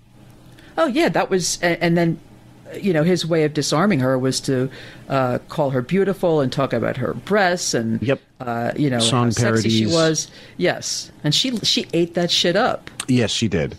And yeah, so, I mean, but when there was an occasion like this to poke at her, it always had to be couched in a kind of joking way, but it had to be done. Like there was no way they were not going to go after her for stuff like this. He went after her for everything that he could. The apartment, the big portrait, the self-portrait in her hallway in the apartment in the city. Yeah, the horse. The Blaze, the cats, the jogging, the car racing, flying out to California, the blood, the green drinks, Dr. Everything. Ronnie, every single thing about Ronnie, about Robin, the fake molestation, you name it, it was right for him. RobinIsWrong.com. That's so good. And the because she's such a overt narcissist, she enjoyed that kind of attention. That's exactly right. So here we go, guys. More of the ugliness. The conflicts occur at the workplace. Not they with just me. seem to occur. I say you not have with a me. See, not with us. See, I'm out of your life. No problem. Well. See what I'm saying? It's like so if we have a conflict, you're out of my life, no problem. Okay. So there's the discard, guys. It's all there in the blueprint. What happened to the mediator, Robin? I tried talking to John to only have him turn to me and say, I don't like you. I don't want to have anything. I said I don't like you after you told me that the you up the air is phony. How could you like somebody that's phony? Look, 2 days after this incident occurred, I went to John and I said, John, I'm really hurt that I hurt you. But how could I believe that? I'm really hurt that I hurt you. I'm hurt that I'm such a horrible person.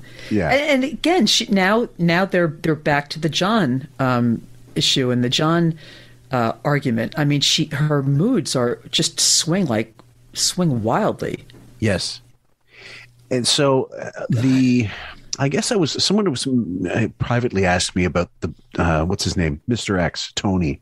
Yes. And what was the situation like? What kind of relationship do you think they would have had? And I think I said, I think Robin is one of those people. Robin is one of those women who in this case, talks a good game, but at the end of the day, just wants to be told what to do by someone, and have someone else make the decisions. So if someone else decides for her and it turns out bad, well, she can bitch and moan about it. But I think that guy absolutely he wore the pants, and he told her what for, and he wouldn't take her shit. And that's what she wanted. That's what she needed. With her, it's bluster. I'm independent. I'm this, but no, she isn't. Well, we were just talking about Paul Giamatti, and he plays a character in the Showtime program Billions. Okay. And he's the high-powered DA for the Southern District of New York, similar to Elliot Spitzer. And he makes all the shots.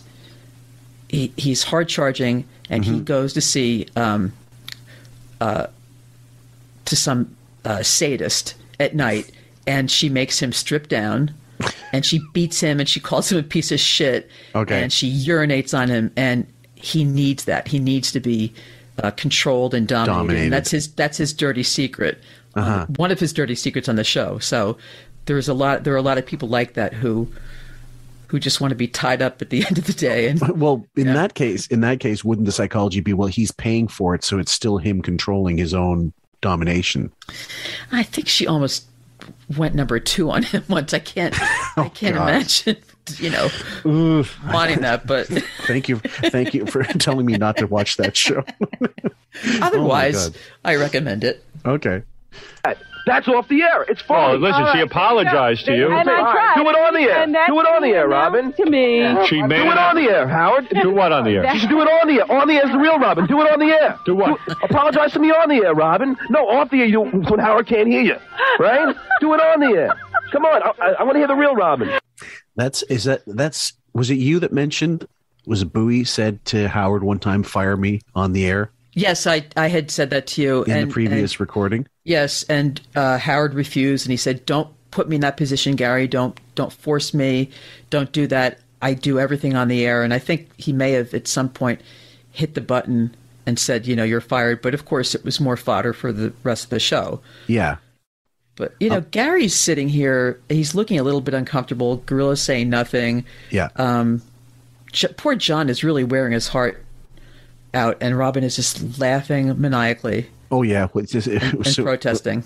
What was it? She complained one time about they always use that. There's always the photo of me with my mouth open. Well, it always is open. Yeah, when is it not? It's just that wild, just that like a maniacal. Yeah, very maniacal, right? Oh, God, it's leopard.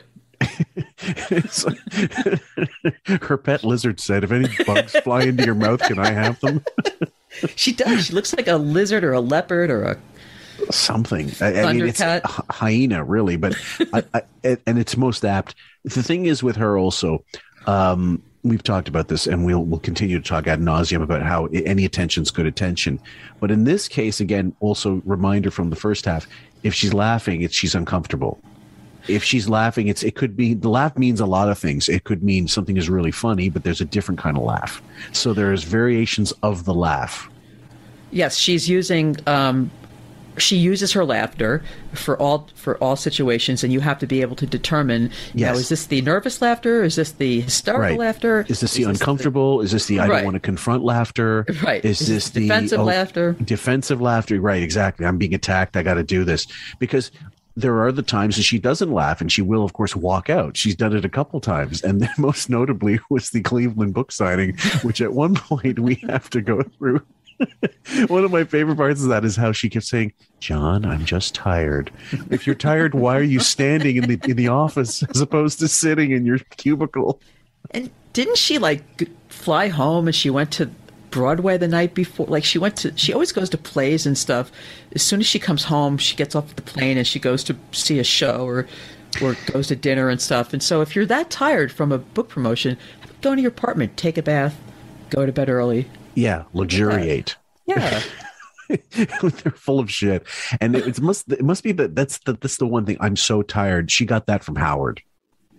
He 6 a.m. he's tired until 10:59 a.m. and that was what it was like 5 days a week when he was on the air back then. Right. Yeah.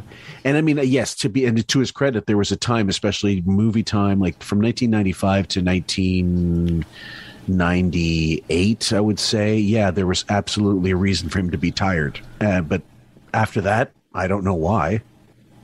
Well, you know, that's all he had to do. You know, so I know there's someone in my family who was very successful, and I said he should have been successful. His wife did everything for him, raised the kids, did the dry cleaning, the cooking, everything. All he had to do was get up, shave, go to work, and make some good decisions. And he better have been successful. So I really don't. I used to feel bad for Howard having to get up so early, but that's long gone. God, if you'd known what he was making, you would not have felt one bit sorry for him, because I mean, Christ, there's one clip, I can't remember which one, but he was giving John shit. I think Bob and I will cover this one. He was telling Bob, sorry, I fucked up. He was telling John, when I was at NBC, I had to borrow money from my father to get a car. Oh, that Plymouth Valley. He was making $200,000 a year. He's full of that.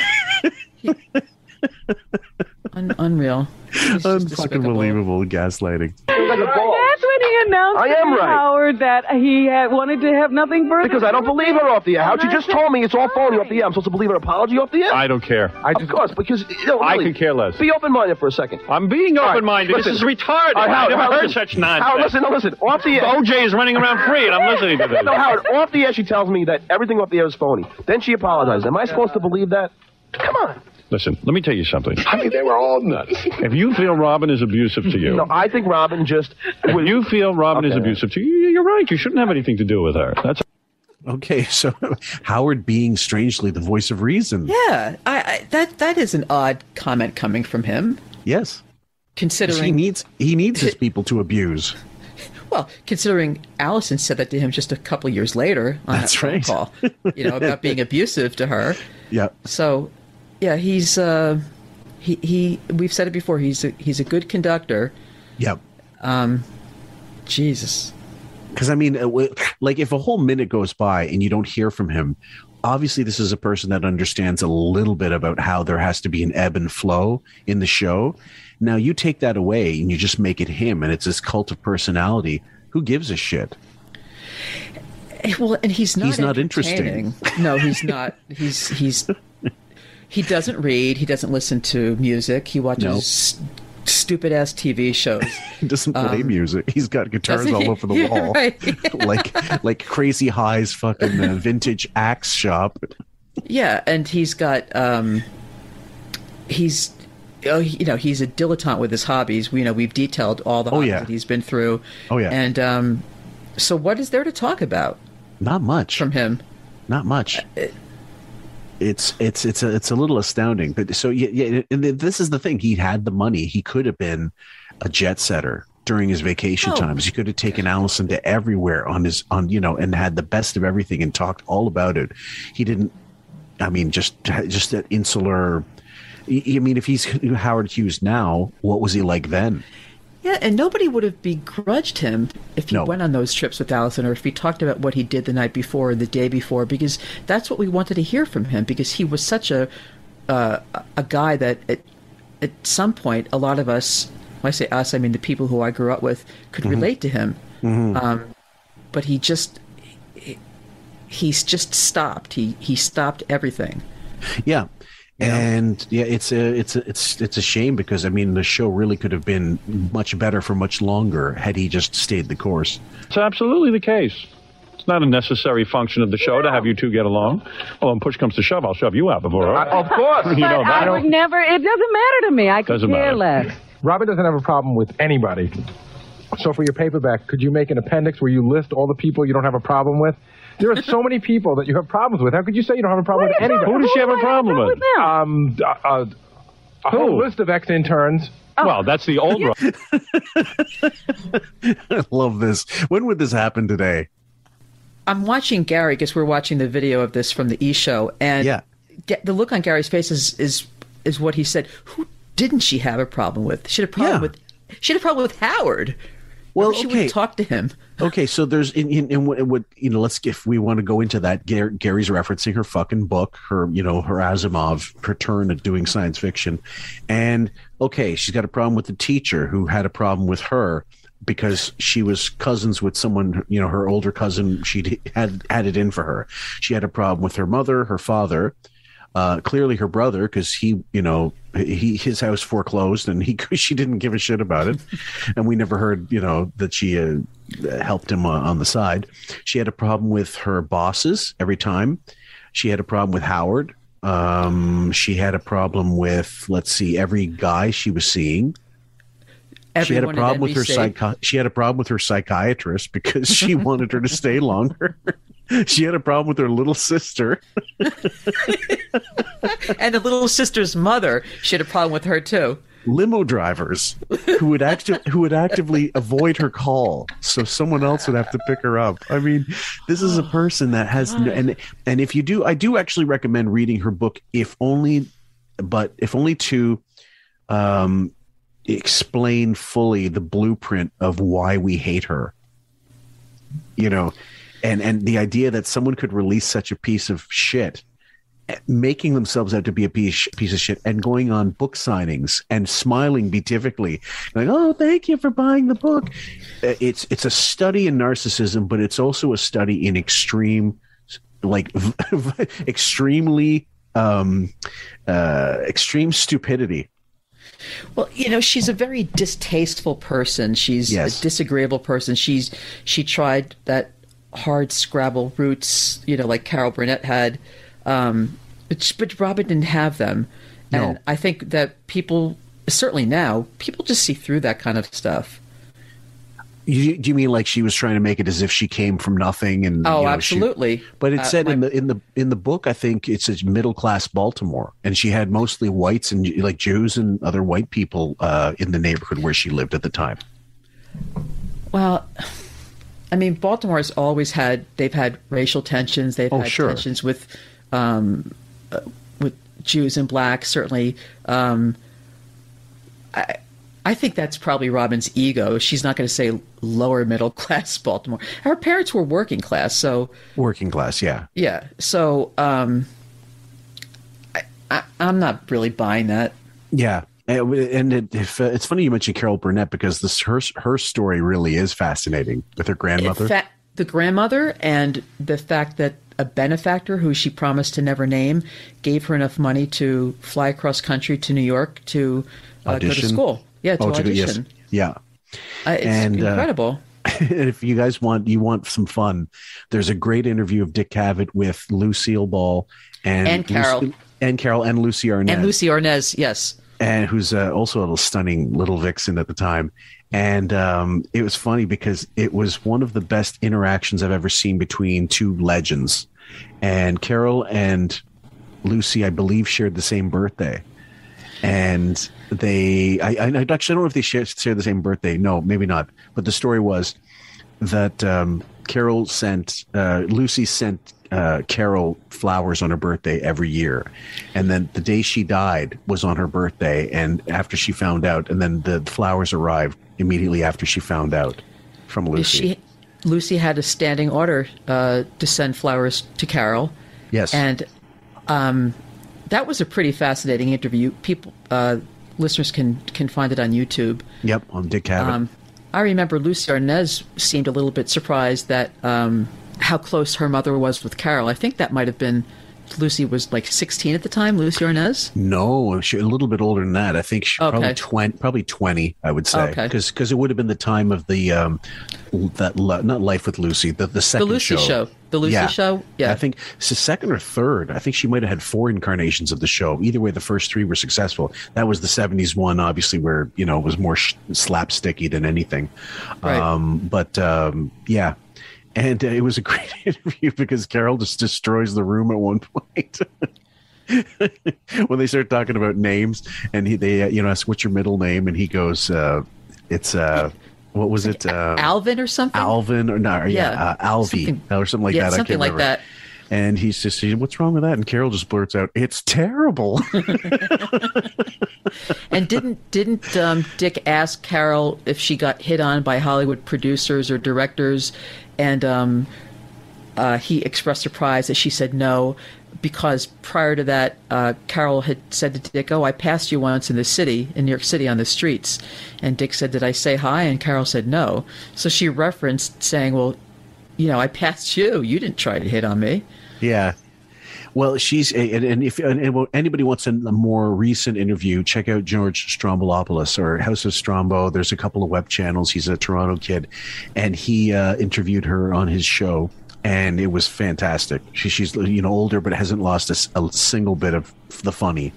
And I love Carol Burnett. I loved her growing up. It was just for that show. It was just unbelievable. Great show. Yeah, never get that again. You know what, Gary? Just get with the program today. Today. What is your problem today? Who do I have a problem with today? John. No, I don't. John has a problem with me. She's been nice to John.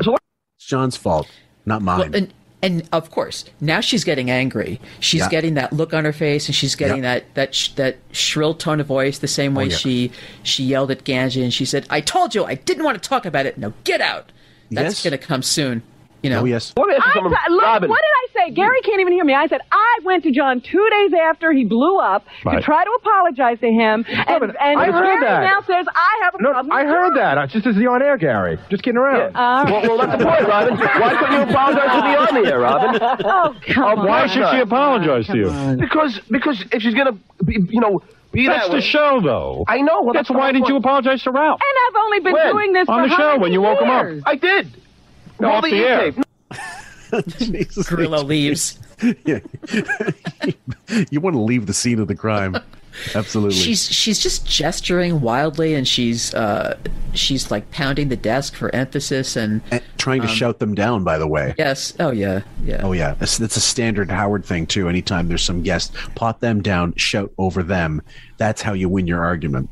No, roll the E-tape. Sorry. I'm sorry, there's no chemistry going on, or no one's aware, rather. So Robin's really angry, Howard is laughing, Gary's a little nervous, and John still demands an apology. So nobody's in sync with each other at all in this studio. I said, listen. You're right. If on the E show, I said, listen, if I don't watch the E show. If I upset Ralph, all right, listen, I've had enough of this. Get out of here. I could care less. Well, I really could care less. All right, well, you brought me in. I don't care. I didn't know it was such a heavy thing. For goodness sake. I hate when people make that mistake. I could care I was going to say, I was just thinking, Robin said it before, Howard just said it now. You could not care less. That's right. These morons don't even know basic phrases. There's that, and when people type would of. It's like, no, it's have, would have, I should swear have. I swear to God, I have a cousin who, if not for my sister, she never would have graduated high school, because my sister wrote all her fucking reports for her, and so when I see that, I cringe, and I have to actually fight the urge to correct it, not because I'm some kind of mad genius, but because it's so basic, and no one ever corrected them. I'm like, what happens if I would? What happens if I did? What kind of shit would I be in for? Mrs. Millar, 7th grade English, sound it out, and we would have to sound out the words in the phrases. I still remember. Would have, is, be, am, are, was, were, been, being. You had to conjugate the verb. Wonderful. Jesus, I could have used her. Don't end it. It was nothing. You want more? Say a couple of things. The reason we've had those great shows where we reveal that Ganji is broken up with his girlfriend. You get the information. No, I get the information. And then you give it to me. And you've been see, but there was a time that you were very honest and didn't go on the air. Listen to me, John. My advice to you, I'm just going to give advice. You don't have to take it. Robin, you don't have to take it. John, my advice to you, you have to evaluate each person, decide the level of intimacy you want to have with them. This is surprisingly from Howard, actually level-headed and correct, but he is right. I mean, he is on target. I was just thinking about how I guess John didn't learn his lesson because he confided in Robin 12 years later about the Tonight Show gig. Yeah, and she screwed him. She didn't spill anything, but she screwed him. She screwed him on the air. Yeah, not after the fact, but not before. But I was actually amazed, really amazed that secret didn't get to Howard by her in that time, because he told Artie didn't say a word because Artie's a loyal person, and he's trustworthy. I mean, in terms of certain things, obviously you can't trust him not to stay clean. You can't trust him to stay clean, apparently, unless there's a threat of jail. And with Robin, though, I can't believe she wouldn't have gone straight to Howard immediately.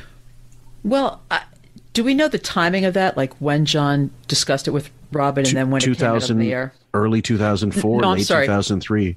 I meant to say, I apologize. I meant to say the time frame from when John told Robin to when it came out on the air when John told Howard. Oh, he told him 2 weeks before he was leaving. Before, like he put in his notice and he had the job in his hand. Do you think it's possible that Robin told Howard and then Howard just kept all of his anger bottled up and just unleashed it? No? Not a chance. No, I believe Howard was absolutely the last to know because on purpose. I think because Chiasano had to know because he dealt with John generally about anything. So he had to hand his notice into Chiasano.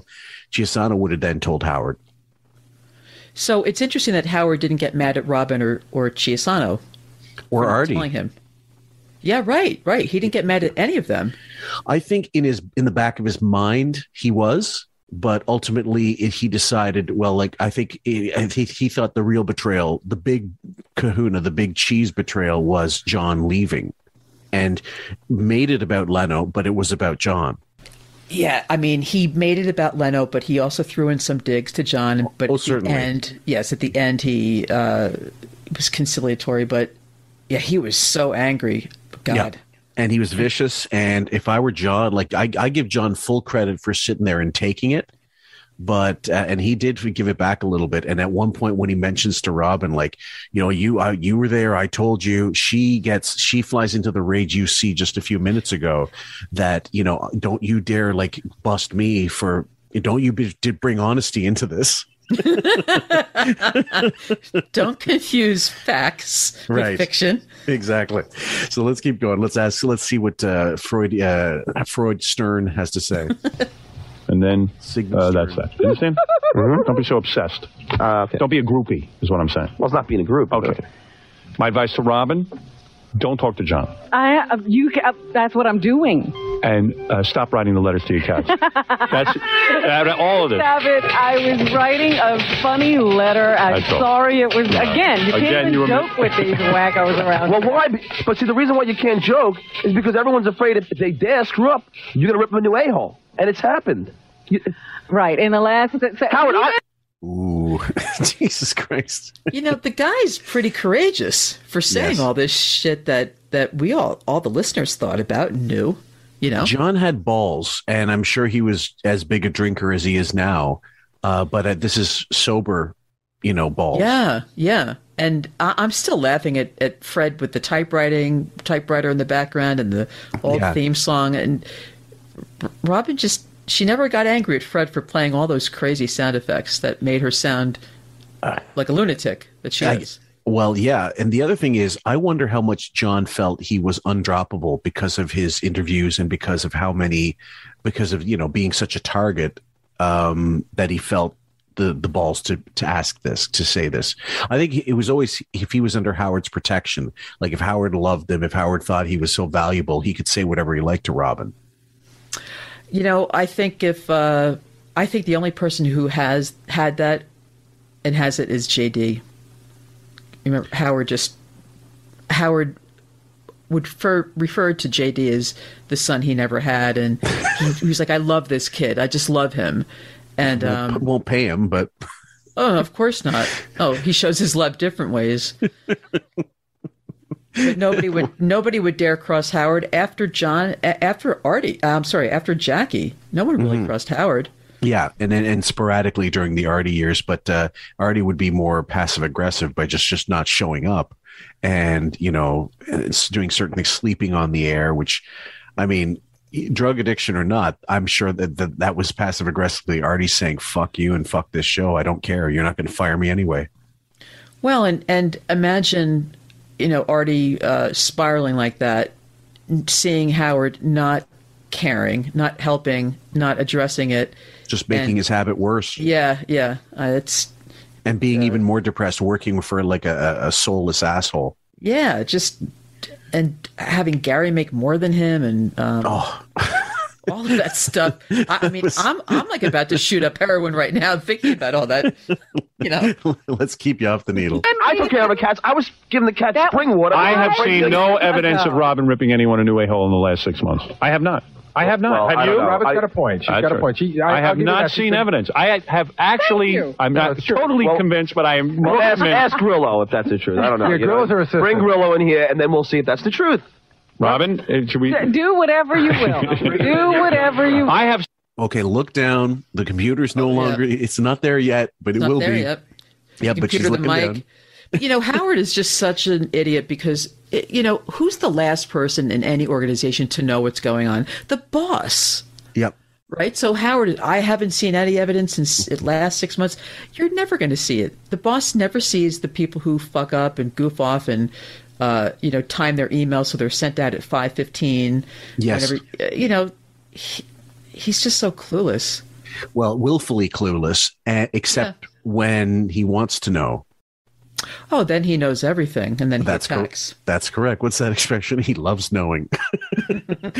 I've seen no evidence that you have ripped anyone a new a-hole. I really have not. I'd be the first one. She does not beat them with a bruises show. Jackie. That's great. And the Perry Mason music is now coming out. Absolutely. Well, I'll be honest. I don't. You know, in the past 6 months, no, Robin has not ripped me an a-hole. Okay, so there it is. Honestly, it's honest. She does at times get a little testy, and it seems like it's gonna. He's keeping a job now. This is not right. Testy, fine. No. People get testy. But me. People. Wait. People. Oh my God, she is. This is Robin. Are you like me? Because this is the same year as the Sally Jesse Raphael appearance. Yeah. You can't not see that after you've seen it. No, you cannot now unhear it. No, that strident shriek is just etched in my head, and I'm looking at her with that mouth wide open and that piranha-looking teeth and the hands like praying mantis. Yeah. It's disturbing. It is disturbing. Yeah. See, I'm tired of it. I am really tired of my testiness being blown out of proportion. Am I blowing it out of proportion? Did I blow it out of proportion? Did I blow it out of proportion? Did I blow it out of proportion? All bosses get testy. Okay, that's not a problem. Wait, Ralph, come in here, Ralph. Get in here. Ralph's got a good Robin story. Get out of here. 2 days ago. No, I didn't invite you into this. She was yelling at Ralph 2 days ago. Okay, no. This is the interesting part. Howard is fully aware that she's about to fucking blow, and he's seen it 1,000 times, so that's why he's like, get the fuck out. Well, you know, I kind of think that he wants her to blow. I think that he gets off on that, but he has to make it. But he does have to make it, and for all I know, he just sent a little message to Ralph to come in. Because he gets all the things on his board there, and whatever system they were using at the time, and he has to. It's a good cop, bad cop. He wants him to come in, but he wants to be like, you're going to get shit from me. Get the fuck out of here. I'm Robin. Look at me. I'm on your side. Right. But not really. This is great. Get out of here. Well, there you go. I can't stand his face. Hey, why am I getting yelled at? But that's not. You know why you're getting yelled at. Testy, but I could do the same thing, and it's all terrible. It's Robin going. Why am I testy with you? You know exactly why. No, I know. Because you sit in that apartment of yours and you come up with stuff the day before when people give you 2 weeks to think of things. That's a whole nother issue I got with him. What does that have to do with anything? Get out. Get out. But you know, you can do that. It's no big deal, right? His fucking stylist, who looks like he just got rode up hard. It's he looks like Spicoli. Someone wants us to do an origin of Ralph thing, and I'm like, okay, I don't know that I have archives that go that far back, but we have stories, we have like being recounted and what have you, but the real you need visuals for Ralph stuff. Did I talk about that I met Ralph? Yeah, I don't think so. Not yet. Not on any show we've recorded yet. It's not such a scintillating story, but I'll save it for another time. But you did say he was cool to you. Yeah. Oh yeah. But I don't get that relationship. Yeah, he was fine, but I do. I know you do. Robin is, ooh boy. Can I just say something about Robin? Remember? Let me just say something. No, you won't leave. You will not leave. Let me. You know what? I was going to defend her, but screw it. They told you to leave. I don't need defending. No, he's the last one to defend. She can defend herself. I was going to defend her, but screw it. Screw her. All right, listen. You know what? I had so many things to do today, and you're ruining my show. I didn't ask to do this. You know what? I don't even care. Goodbye. Don't sign any cards, please. I don't care. I never saw. Did I ask to bring us up on the air? I didn't ask. His mayor makeup wardrobe styled by Ralph. Style, but right, and when Ralph came walking in, it said Howard Stylist under his picture, but yeah, Jesus, God. Unbelievable. All right, take off your headphones and leave the room. Thank you very much. I got to get back to my show. Well, this has been a pleasure. And leave her alone. I'm fine. And don't talk to each other. What a nightmare that was. You're not kidding, OJ. So that's the full thing, guys. Any closing thoughts on that particular segment, my dear? Yeah, Robin was nuts and Robin is nuts. And as you said, I would recommend everybody trying to go to the discount rack and get her book. Oh, yes. And read it, because if people are skeptical or they just don't know enough about her earlier years, read that book and you'll understand a whole lot better. Yeah. We had so many people, even on the YouTube channel, I think one of the worst, I guess, liked episodes of ours is the Sally, the aforementioned Sally Sally appearance that Robin did. And it's mostly just sycophants, just will not hear anything bad about Queen Robin, but there are not too many of those left. And the fact is, I think most people hate her more than Howard at this point. But it's as hard as that seems to believe. But that appearance, when I first saw it, because I remember sending it to Benjamin because he had never heard of it. He'd heard of it, but he'd never seen it. Right. And he said, I'm absolutely watching you guys take on this one because it's a complete train wreck. It's a carnival ride. It was the only Sally Jesse Raphael show I ever watched. Uh-huh. And you saw it in real time at the time. Oh, sure, of course. Well, I had it on my VCR, yeah. What was your take at the time? Because you were a fan. I was a huge fan. I thought, the word strident I've used a bunch of times tonight. I remember her thinking, God, she's coming off really badly. But being a fan, did you defend them and say, like, Sally's a bitch? The next day when you heard the spin. I defended Robin for years. I bought into her whole single woman, the modern day Mary Tyler Moore and Mary Richards. Okay. Up against a bunch of guys in a competitive industry. Right. So I fell for her line, for different reasons, for like more personal or professional reasons. But Jesus, God, thank God I didn't follow her lead. Did you believe the molestation when the book? No, when you read it? I never believed that. That is not like you and I talked about. That's not just a one-time thing that an adult does to a child. Not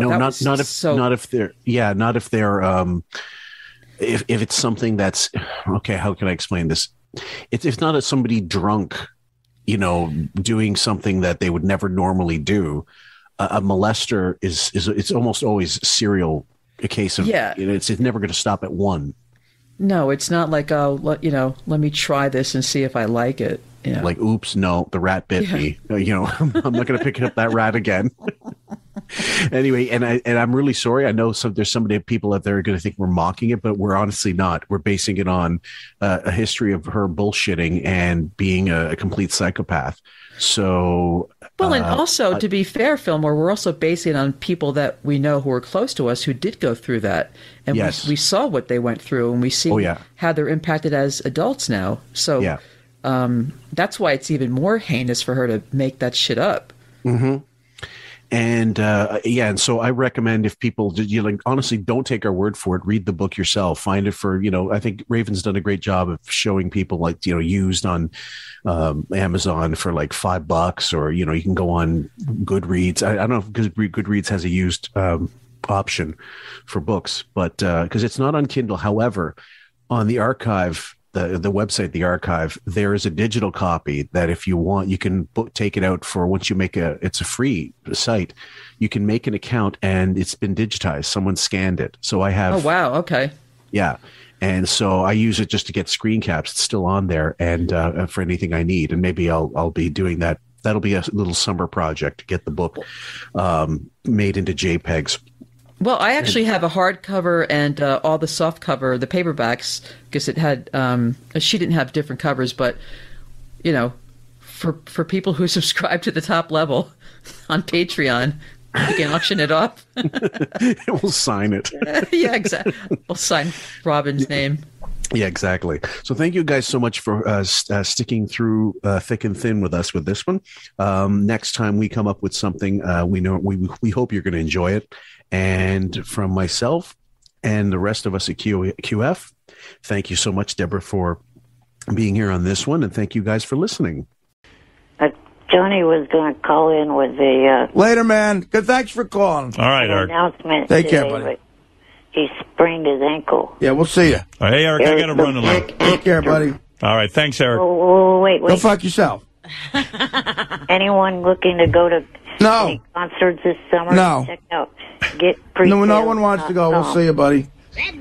Bye. Hank, you're on the air. Hey now, Howard. Howard.